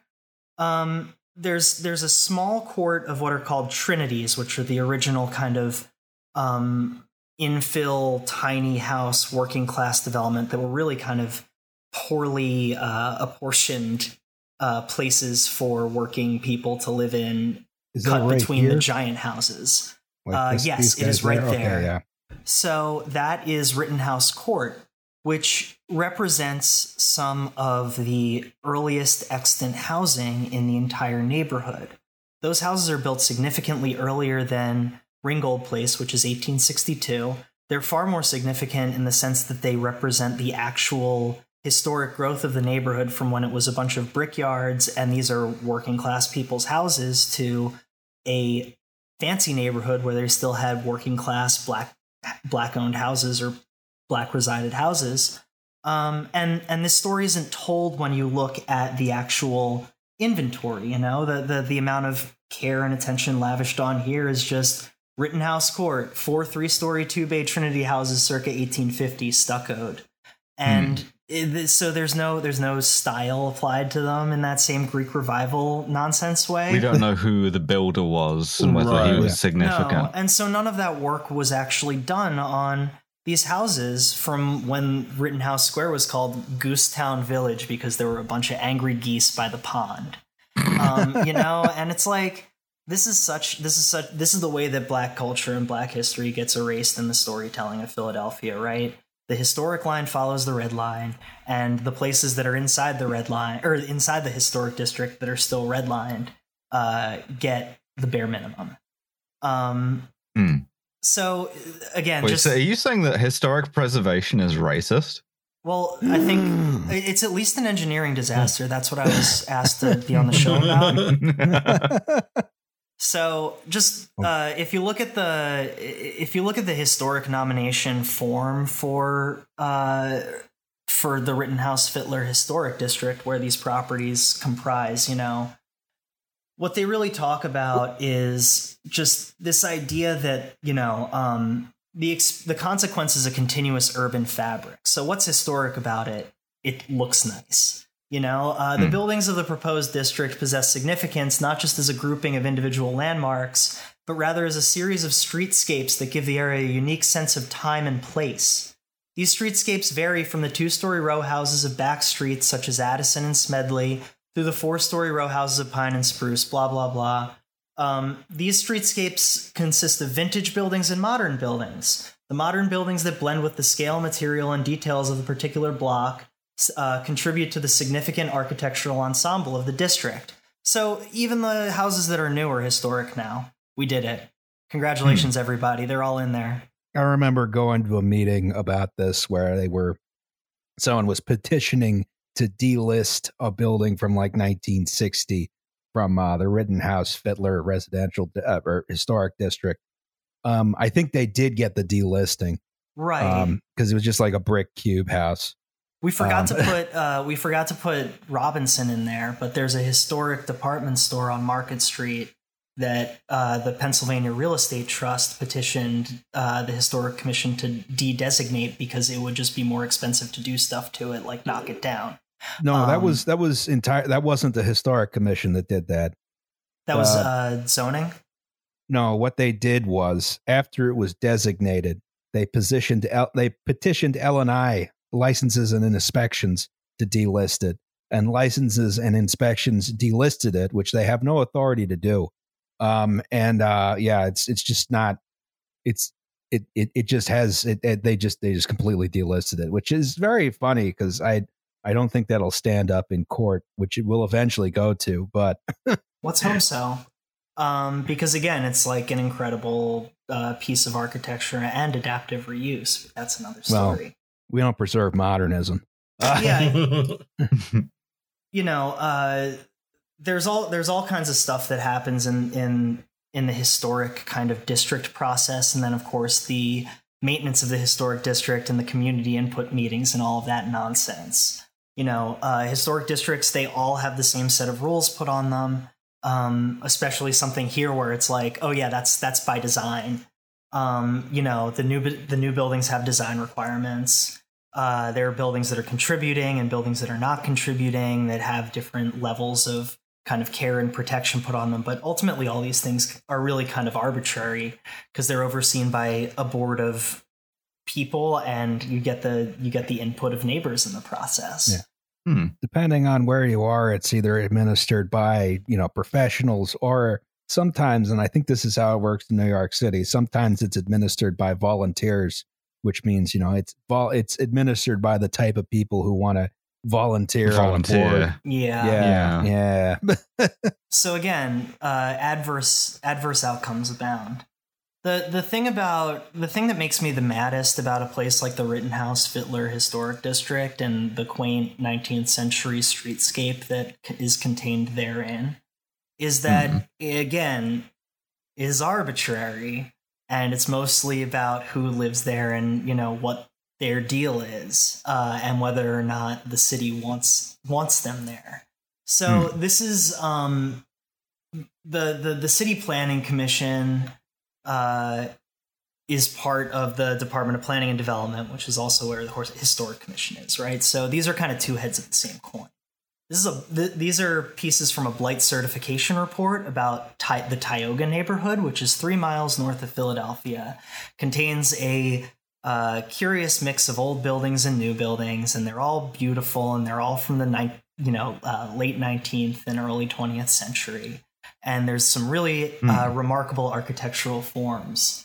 But but unfortunately they've caught blight, which means that they are going to release Darkspawn. Right. Exactly. Yes. And so this is what the blight certification does to a motherfucker, right?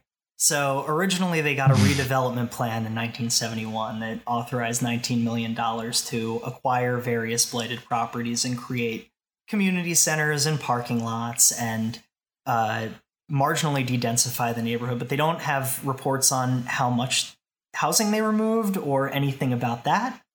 And it gets recertified for blight in 2003.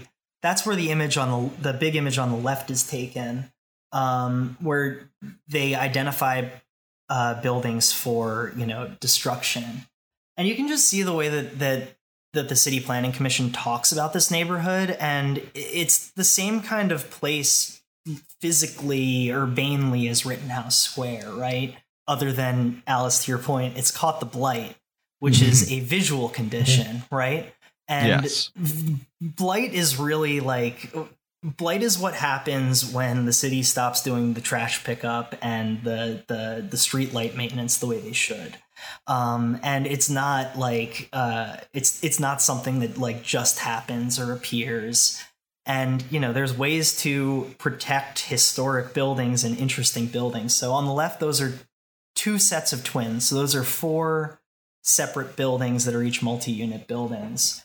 And, the way they talk about it in the 70s is so, compared to how we think about these places today, it's almost comical, because it's like residential development in Tioga consists of 2-story row residences, which are dominant, and 3-story units, which are in a uniquely high proportion. So again, it's a dense urban residential neighborhood. And then overcrowding in subdivided 3-story units and a generally scattered distribution of over 300 vacant properties. So what you're saying is, effectively, oh no, my beautiful streetscape got poverty in it. Yeah, Yes. and so like Yeah. this is particularly like this doesn't make sense to me. It's like so the 3-story units are overcrowded and the single family homes are vacant. And what we're gonna do is we're gonna knock down the vacant houses. And then we're gonna because it relocate. says that means a low level of demand. Right. Overcrowding means there's a low level of demand, right? So like this is like bizarre to me when I was reading this. I had to like read it 6 times and then I was just like, oh yeah, this is exactly right. They're just making up shit. They They're just making up want to some shit. knock down black people's houses.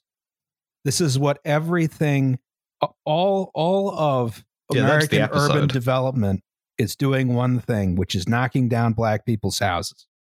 Right. And so, like again, 1971, this neighborhood has 300 vacant single family homes, and that's enough to get a blight certification on it. And then in 2003, the city actually does the John Street demolishing vacant homes program where they recertify it for blight. And then they actually say, we're going to start demolishing properties. And so you can see these 2 sets of twins held out until 2008. And then after that, they really start to get totally destroyed. And there's some really incredible buildings in this neighborhood, like the Armstrong Conkling Terracotta House, no relation. And like they're just sitting and going to rot, even when they do have historic protection on them. The city chooses not to compel the owners to do anything about it. So, yeah, I mean, again, and so now when you drive past here, there's only these 2 out of the 4. And, when you knock down the other unit in a twin, the whole thing gets structurally more deficient and requires more upkeep and maintenance that these people, people who live here can't afford to do because the city decided that it's going to be deindustrialized, decommercialized, and blighted. I was about to say, this one seems to have some kind of unsafe structure permit on it. Right, but if you look real closely, I think that orange tag is on a different one, and then somebody took the door blocker off and then was living in it for a little while. Oh. It's like these buildings are beautiful and like they're so striking and architecturally, just interesting in that same Rittenhouse Fittler historic district way, but they got the blight. Yeah. Unfortunately. Meanwhile, Yes. when you don't get the blight, hold on, this is where I pick up. Yeah. But because we're an hour and 42 minutes in, I'm going to use the restroom. I need to get some water. I'll be God right damn it, dude. Terrible. No, this is actually my favorite part of the show because then you get the Alice and Liam bit of like the small talk. It's the Alice and Liam zone. Liam, how you doing? Doing good. Alice kind of depressed now, but you know. Yeah, it turns out this urban renewal shit, it's quite racist. Yeah, who could have imagined that? I certainly didn't know that before now. It's some bullshit. And like that goes into everything. That goes into schools, that goes into like, people bitch about and like no, it's fine. What if we simply take the poor people and we build them beautiful new brutalist towns outside of the city that they live in, and with all of the facilities that they need, and we just move them all out there, and then nothing bad happens. Yardley's gonna try, man. Oh my god! It's so fucking infuriating and just like, the whole deal. I suppose with I went to a museum on Saturday with my parents, and and it's the Constitution Center in Philly.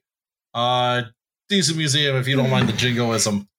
And there's this whole weird like invented mythos, according to them, essentially where everyone in the North was virulently anti-racist and everyone in the North was an abolitionist, and there was no problem. This is like 2008 kind of like Art of Manliness. William T. Sherman was a boss kind of thing. Yeah, there's this. Oh boy! Like they don't talk about like Also draft concerned. riots or anything. No, of course not.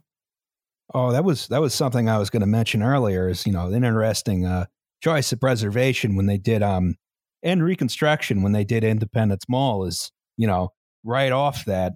Underneath, I believe the U.S. Mint building would have been the location of Pennsylvania Hall, which was, of course, burned down by an angry racist mob because they held a integrated abolitionist meeting. You figure, all right, that's an important historical thing. Maybe you rebuild that. Nah, fuck it. Spoils the lines. The beautiful Absolutely. mole-like lines. Definitely don't want a Greek revival building off of Independence Mall. Here we go. Seventh inning stretch complete. Seventh All right. inning stretch complete. Yes. So Good news, Alice. Now, There's we 2 more talked sort hours of than about- this. we talked sort of about Ruskin earlier. Sort of, and I think his ideas are really how your modern historic district functions, right? Yeah. Very much about conservation as opposed to conservation in the Ruskinite idea as opposed to any kind of new construction anywhere, No, right? you have to have a beautiful, perfect ruin forever and never do anything else with it. Yeah. Exactly, right? Which is interesting because of when a lot of these historic districts were designated, especially This is what locally. the Grand Tour does to a motherfucker's brain. You wander around Italy getting heat stroke, jerking yourself off over old temples and shit. And you're like, yeah, no, we have to if we don't leave these things that are falling down perfectly alone forever, what else am I going to paint? Yeah, exactly. And I feel like that interpretation has really sort of persevered through the ages to the point now where people argue that the parking lots in certain historic districts are historic. Did you see the little sign that somebody put up in Seattle with save parking structure B? Oh my god. We got to save it. That's a there's your problem official endorsement. Write your congressman, write the mayor of Seattle, write the governor. You got to save parking structure B. I think every once in a while there is an architecturally interesting parking structure, but is by far not the rule. Right. Oh, the early gas stations are some of the most architecturally interesting and visually diverse buildings. Like they're little temples where you got your gas pumped and your window wiped down and you got more oil in your tank. Back when it was like the equivalent of a Tesla charging station. Excuse me, I was completely wrong about both the name and the location. Not Seattle, but Santa Monica, and it's parking structure 3. Please sign the petition. www. Petition to save sense. parking structure 3 Santa Monica. About to say there is an interesting parking structure in Seattle, but that's more just how the grade comes down and it comes to a point. It's an engineering I'm problem. looking at parking structure 3, and really, it's nothing to write home about. That's what I figured. No, but it is worth writing your congressperson about. Mm. So there's a lot of historic districts in the United States. Well, okay, let me start with going back to Ruskin, right? The Ruskin sort of idea of conservation was really based around buildings that were very, very old and significant, right? Generally speaking, churches, big old grand mansions, estates, castles, stuff like that. But otherwise, in terms of new buildings, he was kind of like, okay, neo-Gothic, historicist style, sort of partially inspires the arts and craft movement, which is also generally historicist. But our historic districts, which are, again, based off of Ruskin's ideas, mean there's a lot of ordinary buildings subject to very strict rules, right? You cannot change your light switches. Well, most interior stuff, whatever.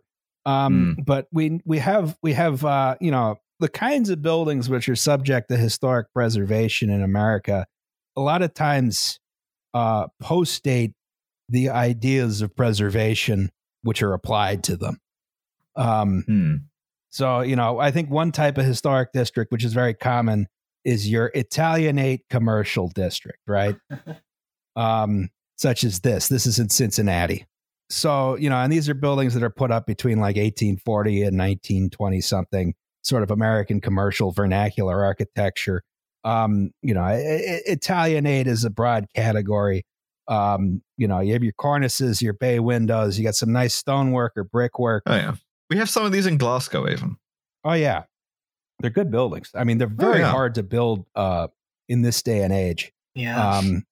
And they're usually pretty good size. They got generally fairly flexible floor plans. You got narrow buildings. They're on deep lots. They got narrow street frontage, so you got lots of stores per. Yeah, we're mostly wasting them as office buildings, and now the commercial landlords are screaming because of COVID. Yeah, and it's so this is like one type of building, and what you wind up in a historic district is these are, they're preserved in amber, right?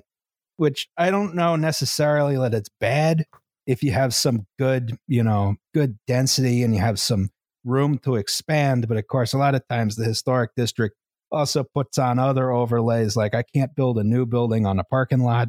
I'm still subject to other regulations, which make it difficult that if you need new building stock, it's difficult to build in the historic district, right? And certainly you can't build a building that looks like an Italianate building. That is expressly disallowed, usually, because that would be dishonest.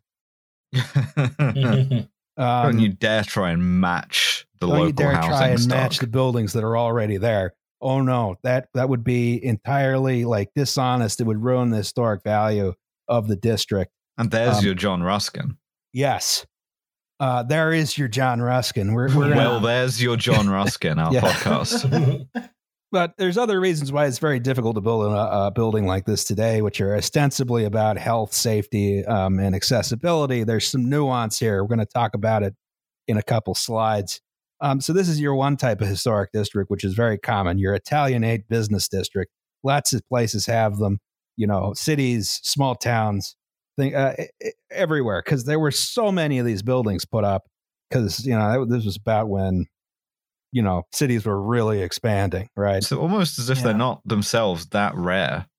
Not that makes them unworthy of preservation, but I thought the point of historic preservation was stuff that was significant because it was unusual.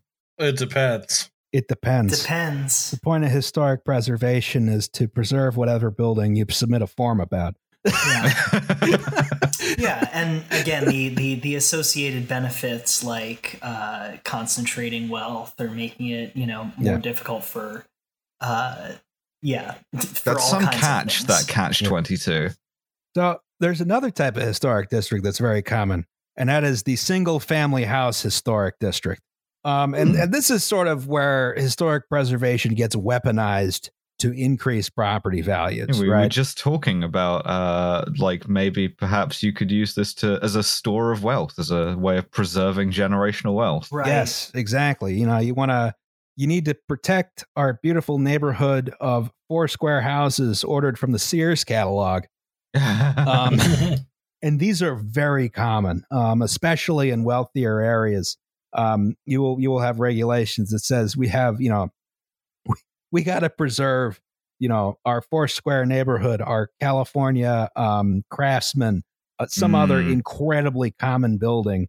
And ostensibly it's about history, but a lot of times it's another layer of defense, in order to protect homeowners in the continuous war on apartments, right?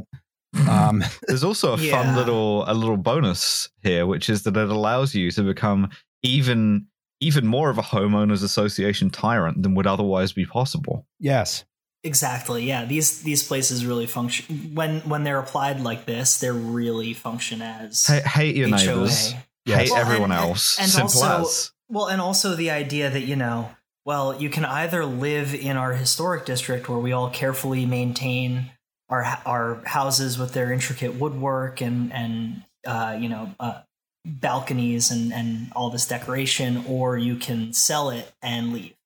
There's very little flexibility, and it really is about protecting the aesthetics of the place to preserve and increase property values.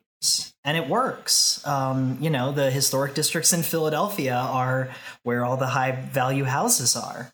Well, it's interesting that the neighborhood I live in, it's sort of between the Spruce Hill and Cedar Park area. We don't have a historic district. Right. And we definitely don't have the highest rents in the city. A lot of buildings are apartments already. So, it's definitely like once you get the historic district in there, stuff starts to machinate into becoming, a race to the top on property values as opposed to, anything that's actually about history. Yeah, and then I don't think we really got into it with the slides, but there's also the conservation overlays that the city does. which are kind of a weird in between. That's very specific to Philadelphia, though. Yeah, but I mean, like it's still the same idea of trying to create this place that's all the same. Pretty easy to get a group of homeowners to say, yes, we want a historic district because, you can sort of explain, well, the property value is going to go up. Oh, Yeah. well, that means my retirement's going to be good. Okay. And you really lock in the existing built environment, right? And, even if, sometimes you do have neighborhoods that are really, worth preserving in some fashion.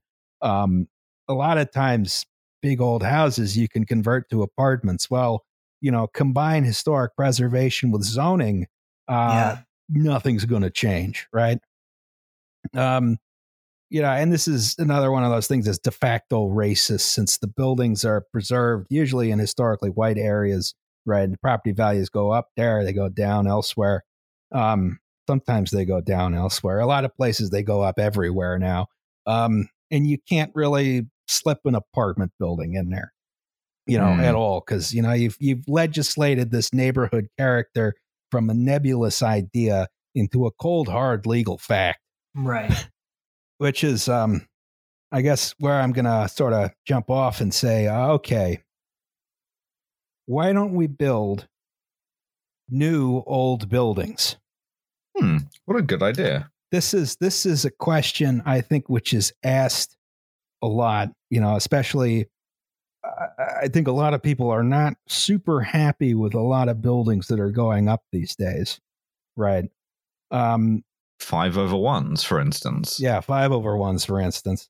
In a historic district, of course, you're not allowed to build a historicist building, but people are not building historicist buildings not in historic districts either. Right. Right. And I think if we had, let's say, a Violette-le-Duc, sort of historic district, you would say, yes, let's build new old buildings, right?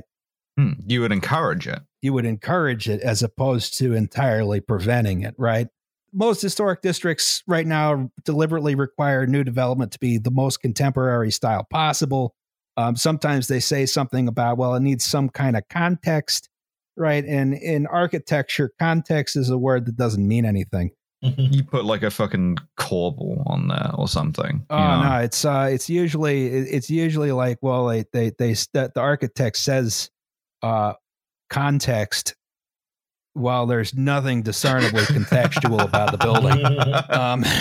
I have whispered the word context to myself on a windy Thursday night on site. Context. So this is a building, I think, which I forget where this is going up. I saw it on Twitter a couple of days ago, South Philly. You can see they sort of tried to do some kind of historicist thing with the cornice here. The cornice line is wrong. I don't think it's big enough. This bay needs to go all the way up to the top. These bays should be angled and not 90 degrees. This should not be metal panel, which it appears to be. Anyway, it should be red and not gray. Okay, that's all I can say about that one. This is a color image of this building, which is just a nightmare. And I think, the other thing, the one thing about this is that, like, at the design review meetings for buildings like this, architects have to come back with revised plans. And so there's this kind of development of stock answers to stock objections. Yes. Where it's like, oh, the building is too big. Well, we've decided to break up the massing of the building by making one bay window different. We've greebled it. Yeah. Exactly. Yes. And so that's where a lot of these design changes, just end up being kind of like tropes. Yes. And not in good ways, right? Like, all of the windows on the top floor are different. It uses quote unquote historic materials, but in a very bizarre way. It uses historic finishes, but not really. And this is a multi-unit apartment building that's just a market rate building and is weird. It's kind of weird. Yeah, I don't completely hate it, but I think it could be better. So yeah, why don't we just build new old buildings? We're going to get into civic design review a little bit. But if you're like a trad architecture guy with like a white statue head Twitter, right? You blame socialist architects, right? For the bland buildings. Right. They're trying to force their Frankfurt School, which you think is what the Bauhaus was, ideology onto the public, right? Yeah, it creates perverted buildings. Exactly. On the other hand, if you're the publisher of a certain leftist magazine, let's call it Montagnard. if you blame capitalism but don't really dig into it, right? So I which thought gets you most of the way there. it does get you most of the way I there. will say think that's- this: simply Yeah. being a reductive dipshit and going, "Well, it's capitalism, isn't it?" will get you on the right side of most things. this is true. It works for 80%, me. Yeah. Oh, it's So great. I thought we'd maybe try and tackle like why is it hard to build a new old building? Now I wanted to That's start. capitalism, isn't it? Yeah, I wanted to start. Okay, so two reasons. Number one, zoning, which is boring. Number two, parking, which is boring. Right? We're gonna do this assuming the urbanists got everything they wanted. Right? They completely won out. There's no zoning regulations. There's no parking regulations. It's still hard to build a new old building. Hey, it's Justin in post-production. I'm going to pop in a few times here because I was suffering from some major podcast fatigue, and I don't think I explained a few things in this section coherently. So for the purpose of this section, we're talking in terms of residential construction because in practice, that's usually what needs to be built in historic districts. I want to clarify, I'm not here to rail against modernism or try and say we can solve social problems by going back to traditional building. I just think this is a fun exercise, right? Anyway, back to the podcast. So let's try and dig into this. I thought we'd, sort of start with, so here's a building in Potomac Yards in Northern Virginia. It's called, I think it's called the Station at Potomac Yards. I hate it. So bad. It's an interesting building because it is a three-way mixed-use building.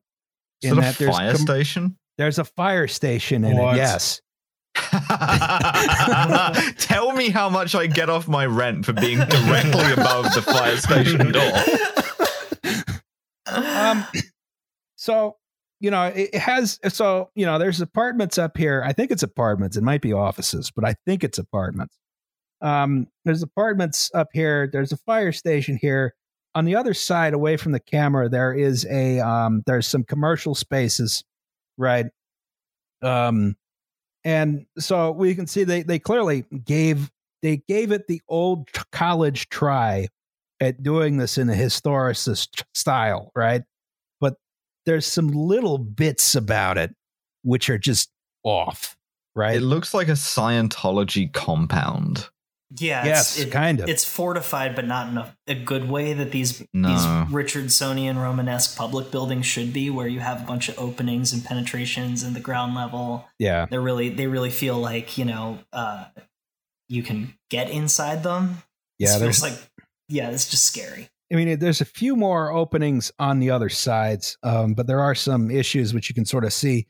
So the ornamentation is very stripped down. These cornices have no brackets on them. Yeah. These bay windows are actually okay, but they are weirdly. The whole building is weirdly proportioned. It's much more fat and squat than it should be, right? Mood. Same. You can't really see this because this is too low resolution. These arches above the ground floor windows, the voussoirs actually intersect with each other in the middle, which would not produce a stable arch. Yeah, it's really bad. So it's really obvious the brick is applied over some other material, right? Which I think is one of the interesting things. Well, number one, it's very difficult to get ornament now compared to what it used to be. Thatchers. Yeah, you don't get thatchers anymore. Don't have thatchers. Yeah, we also don't have like a bunch of guys in a big factory making ornament, right? Right. That used to be like a big industrial operation, highly unionized, just making ornament for new buildings, right? June mentioned Armstrong Conklin. That was our big one in Philadelphia. for terracotta ornament. Yeah. Then there's another one, Atlantic terracotta, which sold up and down the East Coast. You used to be able to go Glasgow through. made so much like wrought iron ornament. Yeah. If you wanted a fence anywhere in a British colony, it probably came to you like from Glasgow on a ship, also made in Glasgow. You could order this stuff out of catalogs, right? Mhm. Or you could have it custom made if you really wanted to. That sort of economy doesn't really exist anymore. And this is, the only time when if I were going to say, why did that disappear? I mean, it's capitalism, right? We developed this wonderful thing called modernist architecture, right? And originally it was sort of, we're going to have... Yeah, a guy called Rem Koolhaas invented the Koolhaas, which was cool because it didn't have any stuff on it. Right. No, it was earlier than that. Originally it was going to be, this great, cheap to build, high quality housing, right? Just to house everyone, right? And hey, it's post-production Justin again. So what we would call modernist architecture started as a very socialist project for, among other things, cheap mass housing of workers, right? And one of the ways to bring down the cost of buildings was to simplify construction and reduce the amount of labor required, right? You could sort of think about it as a style of design which acts as a labor-saving device, right? And under a socialist system, labor-saving devices are very good. They save everyone time and effort, give people more leisure time. They can, you're hopefully still paying people the same amount. And, most socialist and social democratic countries and governments build modernist social housing that works very well and is affordable, right? Now, if you wind up stuck with really rapacious capitalist system like we have in the United States, though, you wind up with capitalist uses for labor-saving devices and designs. That is to say, increasing profit margins, reducing costs, and de-skilling labor, right, which reduces the capabilities of workers to organize. And in the case of ornament workers, this was by way of all but eliminating their industry and, of course, by extension, their unions, right? And this is not because of the aesthetics of modernism exclusively. It was really accelerated by the Depression and World War II. A lot of the big terracotta firms like Atlantic, which I just mentioned, or maybe am about to mention, I forget where this goes in here, they had shut their doors by 1941, right? And this process was not unique to the transition to ornament-free buildings, right? It repeated itself a few times over the 20th century to the point where, now a large apartment building requires the labor of a relatively small number of skilled carpenters and hardly anyone else. And, I'm sure they're going to try and get this down to one giant 3D printer technician soon.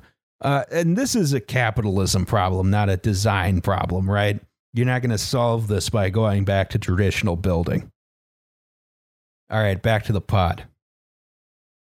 Listen, if you want ornament, you hire one star, like public art guy to design you a big figurative thing that people kill themselves by jumping off of, rather than buying a statue out of a catalog. And ironically, the statue guys still happier about this state of affairs than they would be if they just had the statue. I was about to say, ornament didn't really disappear. It just took different forms, which are worse. Right. No, that's a good, the percent for art program as like kind of a stopgap to replace the ornament on buildings or like nice public spaces. A lot of cities have a thing where if you spend 1% of your construction budget on a piece of art, you have to do that if you're building a certain size. But of course, having capitalism brain, right, to do efficiency, right. You want a piece of art that is strictly delineated so that you can say, one art, please. Yeah, I pay one guy 1% of my budget. He shows up in a turtleneck and builds like a square out of brushed aluminium. And I'm like, thanks very much. Perfect. And then people take selfies behind it and they love it. Yes. But yeah, and we're stuck back in like Piranesi's time, right? Where like a lot of times if you want to get ornament off of a building, you got to get an old building and you got to take the ornament off of it and you got to put in a new thing. Oh yeah, because lots of churches do that. Especially like if you have a new congregation. I mean, we talked about in the Cathedrals bonus episode, Our Lady of Drywall. That church used recycled stained glass off an old church that was being demolished in upstate New York. Right. Yeah, if you want a lead roof, you're probably going to go to a church, you know. Yeah. And I mean, it's not impossible to get ornament today. There are still manufacturers, but it is certainly not the default for any building, right? No, especially like there aren't catalogs of stuff. It's like bespoke stuff for rich weirdos building their dream house.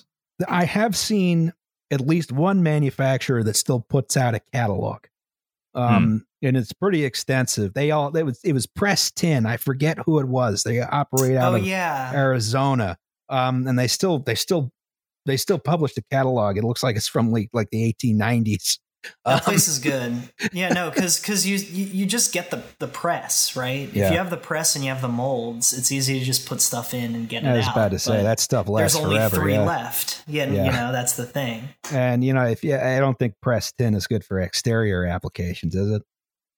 You have to use a special galvanized thing, which will eventually rust, which is why all the metal bay windows are rusting. And then you put the vinyl siding on them, and then that'll do it.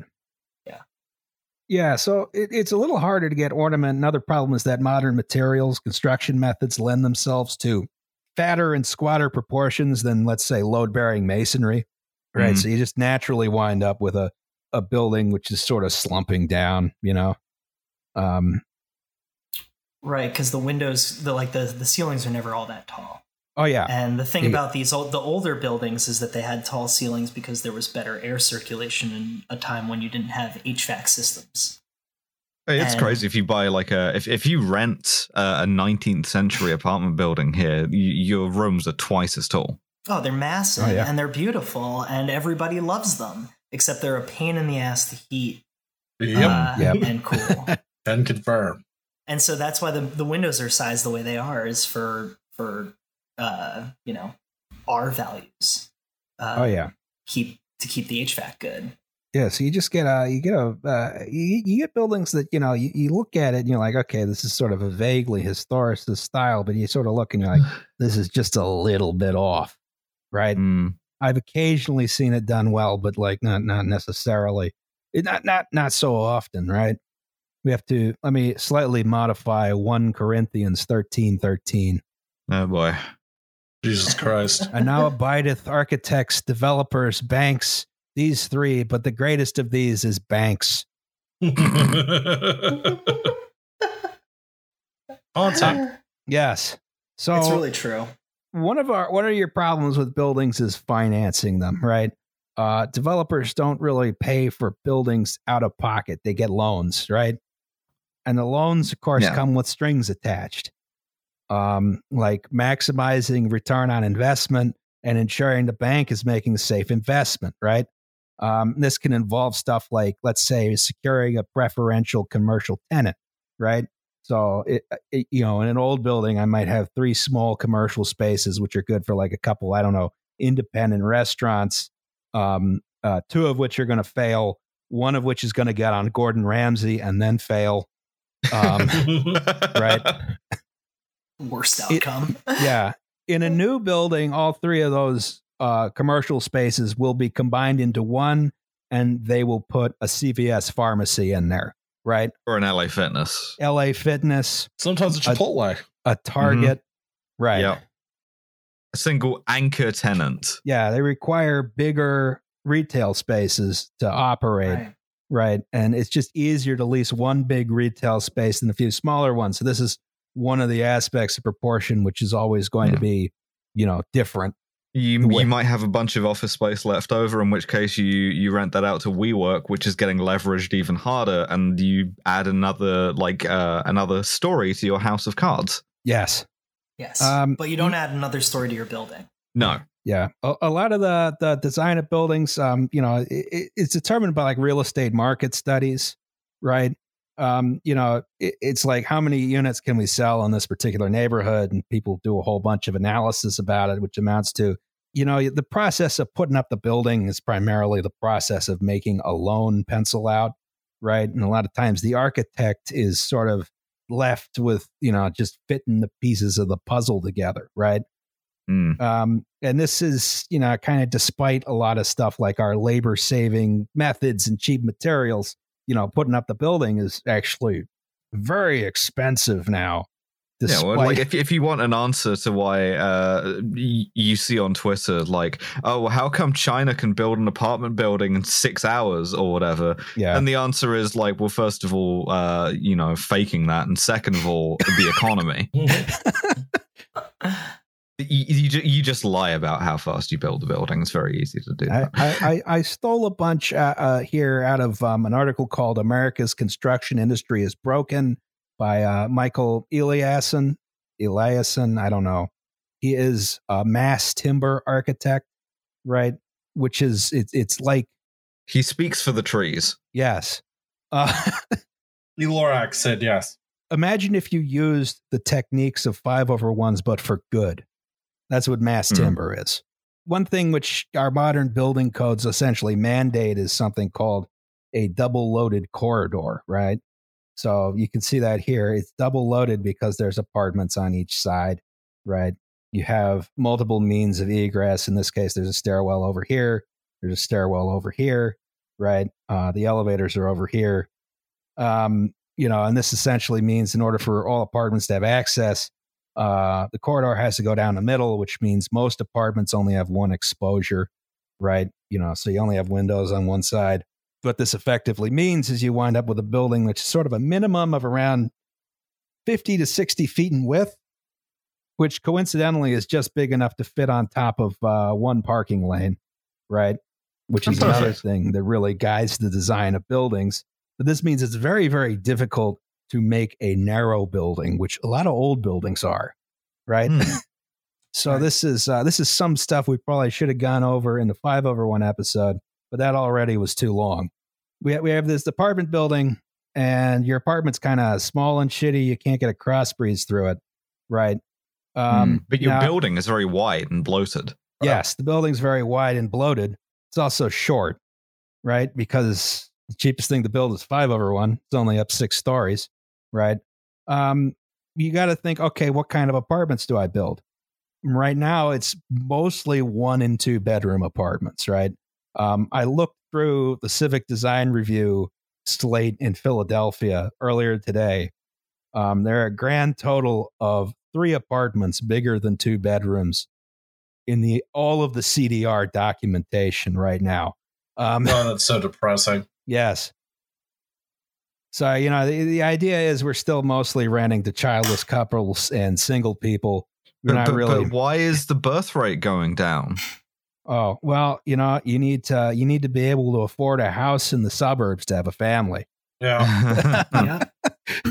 You could try having an apartment, like a 2-bedroom apartment and a family in it, but then the city of Philadelphia is going to come along and say that this is a blight. Yes. That sounds about right. Don't worry.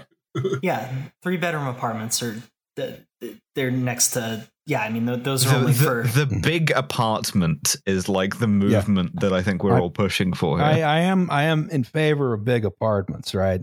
And apartments which are just generally better quality than what we're getting. So, but what does this have to do with like historicist style of building? Well, you got a big bloated, bland building. It's got large retail spaces, not the several small ones. You got and you have apartments which aren't really designed for you to live in for a long time, right? Right. No. A lot of times the phrase transient renters is thrown around. It's a classist phrase, but the thing is, the people who are building, financing, and putting up these buildings are sort of financing this. Are they're building this transient renter paradigm into existence, right? Right. And Justin, like you said earlier, like this kind of situation where you have the 5/1 with the parking, that's that happens in the situations where the EMBs have everything, right? Yeah. Where you don't have to have parking, but the bank requires it because you're in a neighborhood that quote unquote requires it, and a CVS would be great for the neighborhood. Back when I worked at PHA, there was a big controversy. We were designing for the Sharswood Blumberg project. We were trying to get a grocery store onto the property, right? And no one who was working with us, no one who was willing to work with PHA would go into the project with any other design than a conventional suburban grocery store with a giant parking lot in front, right? Yeah, the parking lot, the grocery store demands the parking lot, which the bank requires as the tenant for the financing to work. Yeah, so you wind up with parking even if there's no parking minimums a lot of the time, yeah. Sometimes you get some rare situations where you have undesirable interactions with the building code and the zoning code. This was something that happened in Philly a couple of years ago. There was one zoning category, I think it was commercial mixed use 3, I'm not sure, which turned out to actually be impossible to build on. Return to nature. Yes.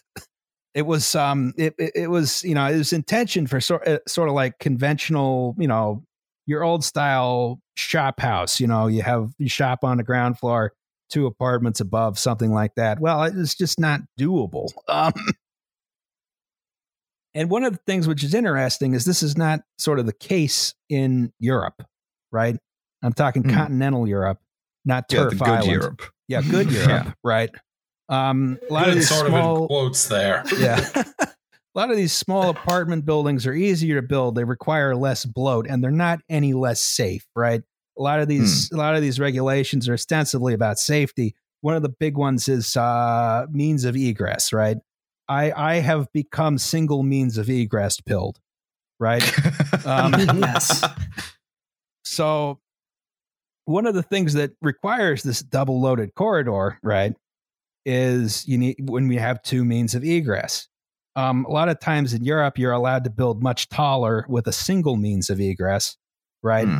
And the single means of egress attaches to fewer apartments. So if you were building a nice big long building like this, what you might have would be several building cores throughout, right? And you'd have firewalls in between, right? This makes the building actually both cheaper to construct. It lets you build more creative apartments. What else? It actually reduces the occupant load on every staircase, right? It's just a superior way of building. It's very difficult to do that here. You can go up 8-10 stories in Europe with just 1 means of egress. Here, you need 2 once you hit 5 stories. Okay, it's post-production Justin again. So the argument in favor of single means of egress in Europe is as follows. You only need multiple means of egress if you can't reach the top floor with a fire truck ladder, right? This is safe and it works, especially since fire safety is very good these days. Now, here in the USA, we have very large fire trucks with very tall ladders. Furthermore, frequently, street design in cities prioritize emergency vehicles over things like traffic safety or traffic calming or pedestrianization, things like that, right? Yet we still require multiple means of egress in relatively short buildings, which restricts building design and results in crappier buildings and apartments, right? Safety is always a trade-off. And this seems like a situation where, especially since we've decided one of the most important aspects of street design is that a fire truck can get anywhere in 30 seconds, it would probably make sense and be very safe to go to a single means of egress requirement for a lot of buildings. All right, back to the pod.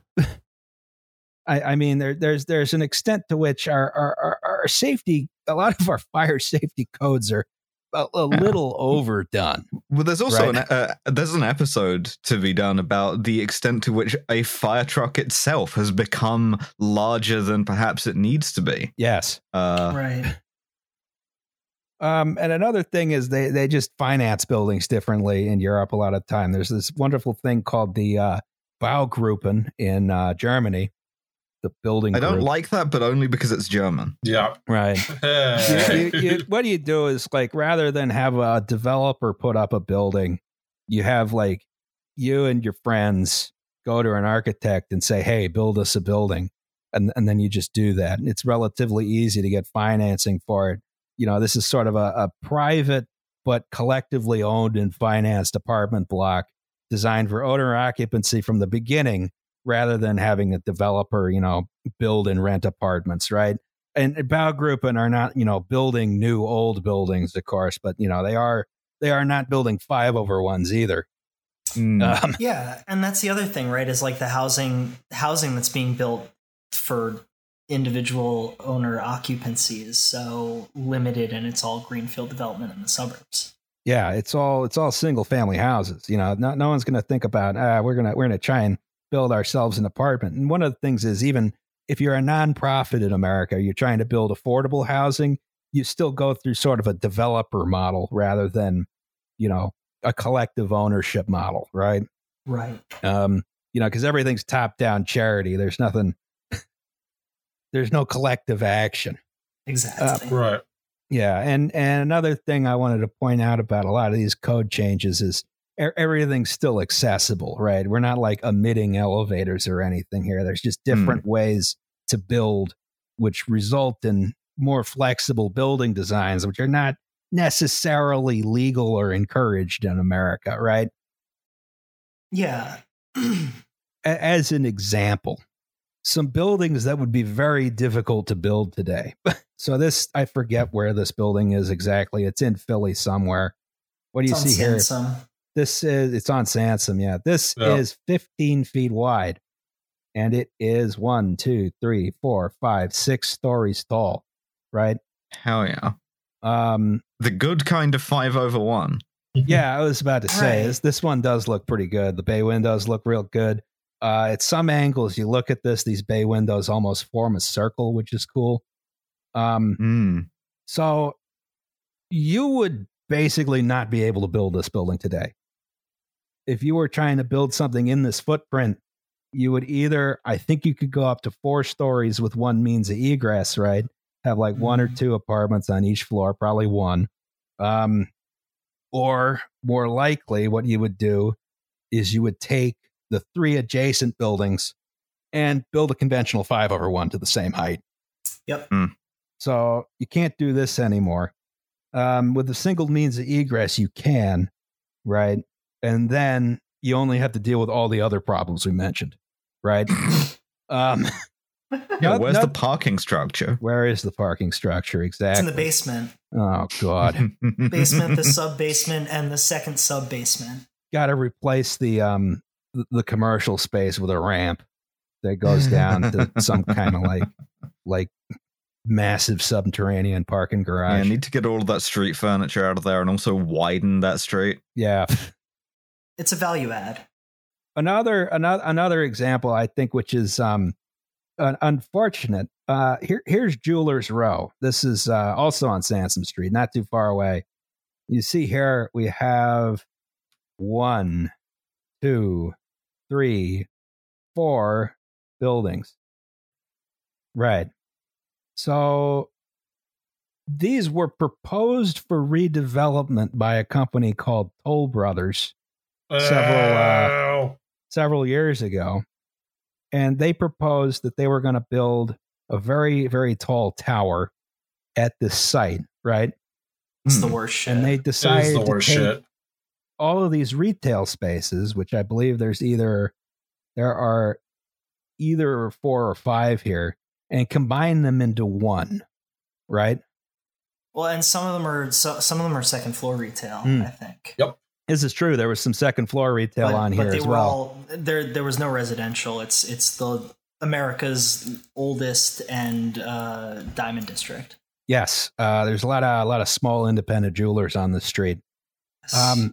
And they wound up getting a permit to demolish all of these buildings, which they did for the sake of replacing them with a residential tower.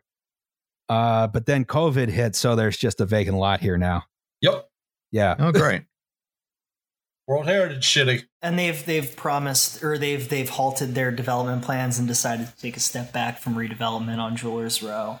I think they said a couple days ago, or I think they said late last year they were going to try and restart in 2022. I don't believe them. The design is extremely bad, and that's another conversation. Yeah. And again, it's this historicist thing for 2 floors, and then it's a glass skyscraper above it. No, they with got luxury... rid of the historicist part. Oh, thank God. Yeah. Yeah, just luxury apartments then. Sorry, the other historic thing about Jewelers Row is that it is part of the original row house development in Philadelphia, the row house city. It's part of Carstairs Row. So it's all actually the same floor plates. Really? The facades are different over time, but I believe all the floor plates should be identical because they're all of the bones of these buildings, not necessarily the facades of them, are from the that original row house development. That'll do it. But what are one of your main historicist styles of development, which I'd call a small but tall building, very difficult to do right now. It's really hard to build sort of like this unless you're at the very top of the market, right? Which I guess is, even when you look at so-called new traditional buildings, right? You wind up with very modern forms and modern massing. So I'm not sure where this is. You can see this is sort of designed. It is sort of, what would you call it? You got your wrought iron balconies like it's in the French Quarter in New Orleans, but the building is just massive, gigantic, right? So, They've made big New Orleans. Big New Orleans, yes. Big New Orleans.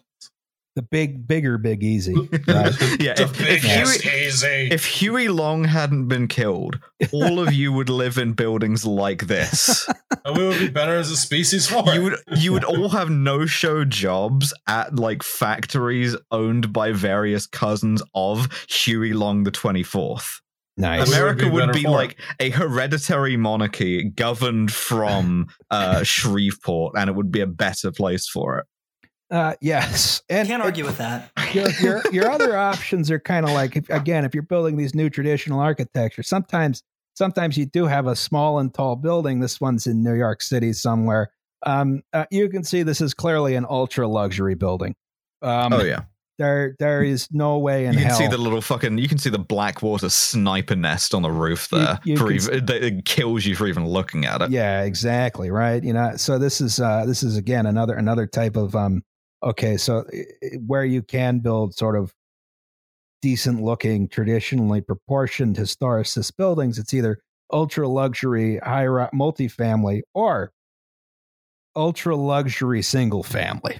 That's another one. And I mean, your ultra luxury looks quite ordinary, but just because of housing prices, I imagine this, I believe this brownstone, it's not a brownstone, it's made out of brick. People still call it a brownstone. A redstone. Yes, exactly. This was built in 2016, I believe. I have no idea what it sold for, but probably a lot. Stupid money. Yes. Stupid money is the correct answer. Mm-hmm. So you don't really have. I'd like to own a house someday. Yeah, my God, that'd be nice. What a beautiful dream. Yeah, exactly. Right. Subscribe to our Patreon, you assholes. You renting till I die. So when you do build new old buildings, they're either fat, ultra luxury, single family, or some combination of the three, right? Or they're for institutional or office use. That's a whole other ball game. Some bank guy decides, actually, I want a banking hall again now. Build me one. And this is to sort of say that like a huge amount of our historic built environment is just straight up illegal, and it doesn't start or end at zoning. And there's some stuff we didn't talk about, like street design, accessibility, stuff like that. I mean, especially in like small multifamily buildings, they're all going to need an elevator now, which is good. Accessibility is good, but it does raise the cost of the building, right? But it's just a lot of stuff is straight up illegal. But that's what we got to encourage. We got to encourage wildcat development. We need to have more illegalism in building development. Yes. in order to bring back Violette Leduc thought, you That's have right. to break the law. You have to just start building old new buildings. Yes. And when the government tries to stop you, You shoot at them with your cannons. Yes. Yes. Cannons. That's what we need. Okay. Yes. I recommend starting your new old building development with large earthen fortifications. yeah, what you're going to want to do is pick a highly defensible form of urbanist.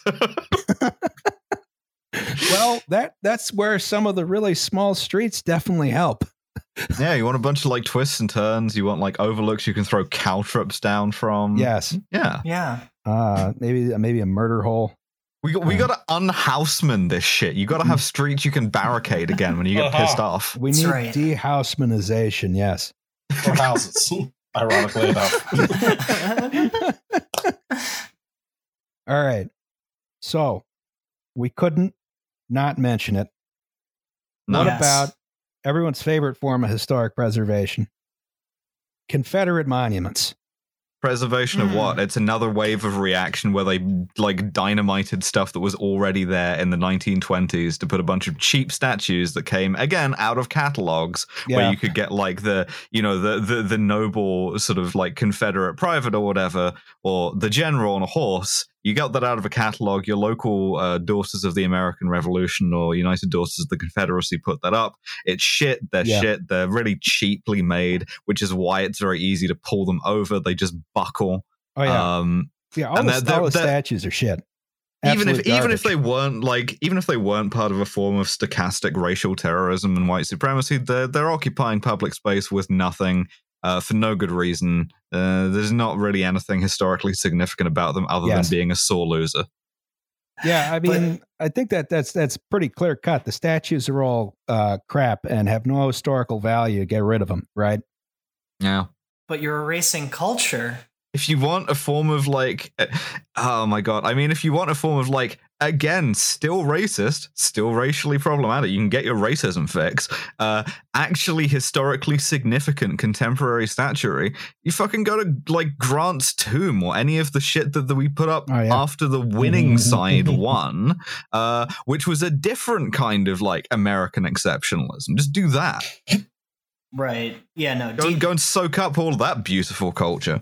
Getting rid of these monuments is unquestionably problematic, and there's a whole strain of historic preservation that has the whole whataboutism, right? Like you're actually erasing an important part of our legacy and culture, and these monuments are important because they represent a bad period of time. My answer to this is simply the newsreel footage of the U.S. Army blowing up swastika monuments. Correct. Yeah, or the newsreel footage of Richard Spencer being punched in the face. Yeah, You know? absolutely.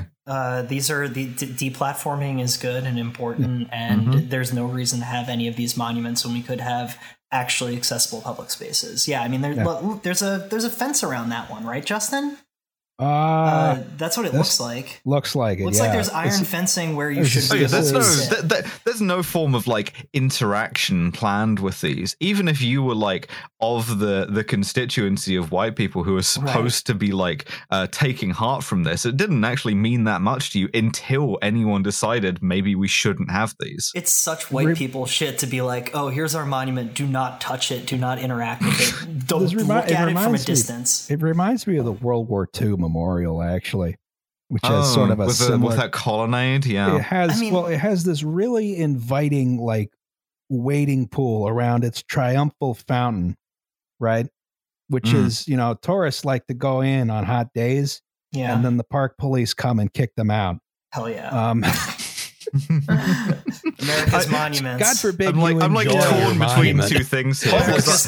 Public spaces. I do enjoy tourists being victimized, but I also think the U.S. Park Police are the most psychotic police agency in Washington D.C., which is saying something. Yeah. Cool guys. Well, I mean, Justin, the reason that it reminds you of the World War II monument is because it's the same copybook, It's the same classical pattern language that we've used throughout history to glorify fascism. You know, pretty cool. Now, here's the question. The monuments are all bad. What do you do with the buildings? State Historical Museum, same as Auschwitz. Yeah. Genuinely, my answer for every plantation house. I think the existence of, for instance, the plantation house wedding is God. the biggest like indictment on. I hope every single marriage that happens that is like celebrated at a plantation house ends in a murder suicide. It's genuinely the most unacceptable thing I can think of in the year of our Lord 2021. No, if they have to stay up, and you can make that argument to me, then it has to be as a warning from history, right? Not as this kind of like bucolic thing. And I think we have to like, I think that's very difficult because the architecture is itself inimical to that, because it was built in such a way as to suggest, this is a beautiful bucolic ideal that we've built for ourselves here. And it's very difficult to contextualize that. So, with that in mind, this is Lee Chapel, where Robert E. Lee is buried and where my parents got married. Sorry for saying that your parents should have been killed in a murder-suicide, Justin. Happens to the best of us.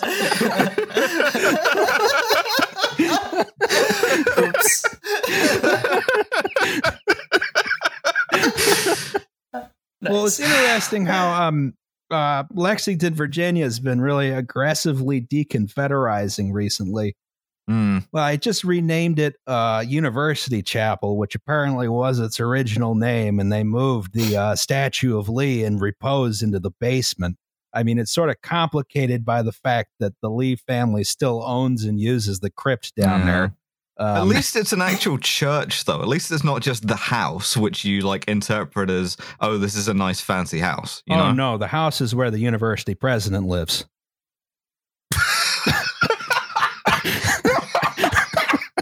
That's normal. That's fucking just normal. The Commonwealth of Virginia.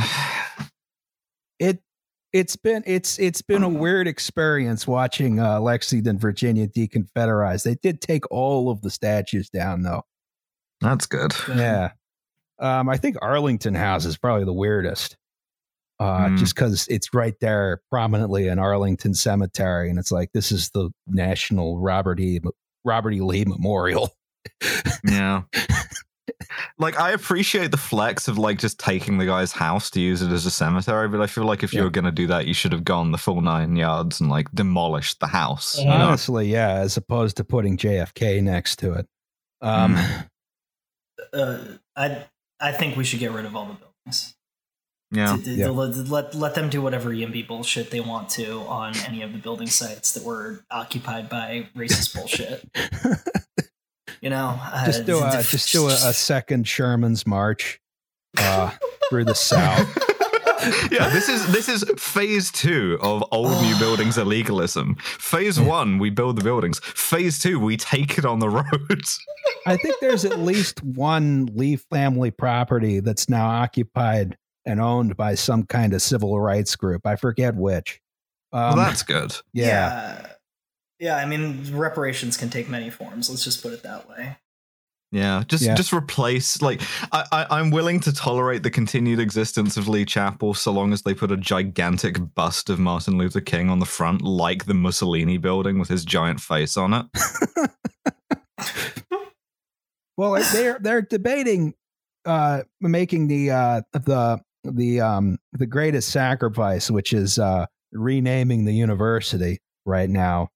I guess the biggest question is no one knows what to rename Washington and Lee. I mean, Amherst College renamed from their mascot from the Lord Jeffs to the Mammoths. Lord Jeffrey Amherst was the guy who gave smallpox to indigenous people. Wow. Invented germ warfare. Yep. They can fix it. Between that guy and Shiro Ishii, doing bacteriological warfare turns out very rewarding, even if you lose the war. Effective. Well, what did we learn? Start building Knock buildings. shit over. Don't ask for Don't- Don't permission. shit ask for over. permission. Just build the buildings. Yeah. Just Don't start, don't get married at a plantation house. build cornices in your basement and Nothing attach matters them to anymore. random buildings. Become Mhm. ungovernable. Yes. Make fire engines smaller. Yes. Make Instead of ambulances smaller. Instead of Maoist furnaces in the backyard, that's I have a cornice Maoist terracotta kiln. Start grabbing whatever clay dirt you can find. Yes. Single means of ingress and egress. Use sunscreen. Yes. Never go Yes. underground. Yes. Never go underground. Safety third. Safety third. That's our next thing. Shake hands for danger. All right. Starting off strong with Cherenkov radiation. Mm. Oh boy. The blue. So Dear- pretty. Well, there's your problem. Thank you for your wonderfully entertaining and informative podcast. I truly welcome. cherish it. Below is my true story. Some details are omitted for the sake of anonymity. Okay. I worked with a colleague to develop a highly novel and one-of-a-kind sensor intended for measurements in a spent fuel pool of a nuclear power plant. Ah. Hmm. That The pool, pool with the RGB gamer lights in it. yes. Well, just B. The pool with the B gamer lights in it. That pool is where recently used nuclear fuel rods are stored temporarily. It looks a bit like an ordinary swimming pool, except for the ominous blue glow from Cherenkov radiation. Can you swim in it? Can you swim in it? Answer me. Can you swim in the pool? Momentarily, yes. Momentarily, yeah. The water acts as a radiation shield while also preventing the rods from heating up so much that they destroy themselves. The plan was to use a waterproof container to house the sensor so that it could be suspended and traversed in the pool to various locations while collecting measurement data. Seems smart. Cherenkov radiation pool with a Yeah. diving board on it. Yes. We were tight on time and budget, so I repurposed a vacuum chamber for this project. We figured if the seals work for air, they'd probably be fine for water. Oh. It was roughly the size of a 2-liter bottle of soda. On the lid, on top, a D-ring was welded to allow suspension of the vessel. We were diligent in making the outside appear sleek and professional, mostly stainless steel, and all materials planned to be in contact with the water were well documented.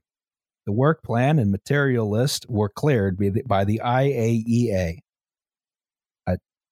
I don't know what that is. International Atomic Energy Agency. That sounds about right. Nobody ever asked about what was inside of the vessel. A battery-powered mess of wires connecting an Arduino, a Raspberry Pi, and other DIY-style solutions.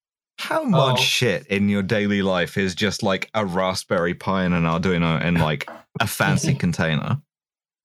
It's like that video where everything is cake. You cut shit open and it turns out it's all You Raspberry don't, Pi. yeah, Alice, you don't want the answer to that question. No, I really don't. I really don't. God, am I a Yeah. Yes. am I an Yes. Yes. On a big day, we brought our equipment to our on-site hosts, and it passed through various checks and barriers. Meanwhile, we went through the complicated procedure of entering the containment building, including disrobing and donning site-provided garb. The on-site people were supposed to arrange beforehand an apparatus to suspend and traverse the device. They didn't. Improvisation began.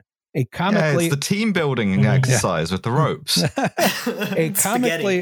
a comically oversized overhead gantry was enlisted.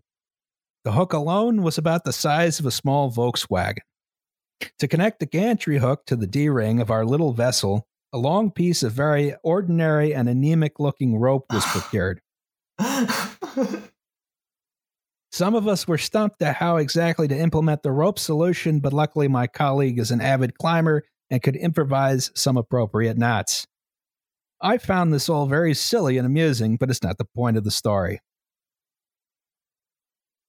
When things got really interesting was about halfway through the measurement campaign.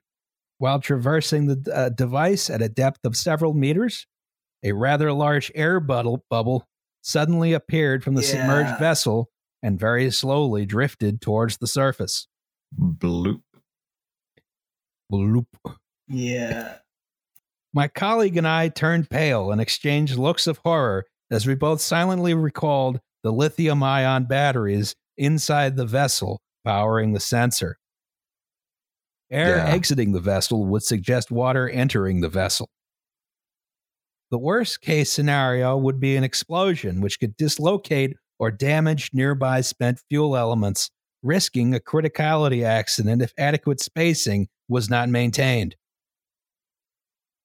After a few minutes, no more bubbles had appeared and nobody saw a reason not to finish out the measurements, so we carried on. As you may have guessed, because this story did not appear on CNN the next day, ultimately everything turned out just fine. No more bubbles appeared. The measurement data were excellent. No water was later found inside the vessel. There was a slightly concave structure on the bottom exterior surface, which we eventually realized probably trapped some air as the vessel was initially submerged, air which was later dislodged, resulting in the aforementioned bubble. Oh, you accidentally made a diving bell. In terms of excitement, I do not expect that day to be topped by any other in my career. Yeah, you're handing back the rubber suit they make you change into as you're going out of the containment building, and they're like, wait, why are the boots full of piss? All the best, R. Thank you. Thank you, R. It's fantastic. Shake hands with danger. All right. That was Safety Third. Our Safety next Third. episode is on the Tacoma Narrows Bridge disaster. That's right. Yeah. Oh, if you have any complaints or problems with the opinions expressed in this episode, Go fuck yourself. you can That's right. You have to mail money directly to me at 844 North Broad Street or June.zone with your letter of complaint. We also have a PO box. We do So have if you a want to PO just You can box. send it there. I can meet up with Liam and get shit from the PO box. We are regularly in contact with June, yes. Yeah. Well, June, thank you so much for coming on. Yes, Oh, June, oh my thank you God. for coming on. Yeah. Thank you so much for having me. Do you have pleasure. any other commercials other than people should mail you money? Oh, yeah. You should mail me money at the address of my art studio, which I am a member of, Space 1026, which is one of Philadelphia's oldest art collectives and a historic preservation project in and of itself, both philosophically and practically. Yeah, so- mail all of us money, but Yeah. especially June. Mail everybody money. Go to space1026.com or june.zone. And I'll see you around if you're in Philadelphia. Oh, yeah. Listen Alright. to Lions Led by Donkeys. Listen Listen to to Lions Kill Led by James Donkeys. Bond. Listen to Kill James Bond. Mail the PO box. Rare collectible Zippo lighters. That's my new thing now. I don't know why. It's Oh, called boy. obsessive compulsive disorder. Yeah, and we will see you on the next episode. We have business to discuss after we hang up. Yeah. And Sounds let's good. do that quick because we're going on 3 hours. Sounds Okay. even Okay. better. All right. Auf Wiedersehen. Bye, everyone. Bye, everyone. Au revoir. Bye, everybody. Das Vidania.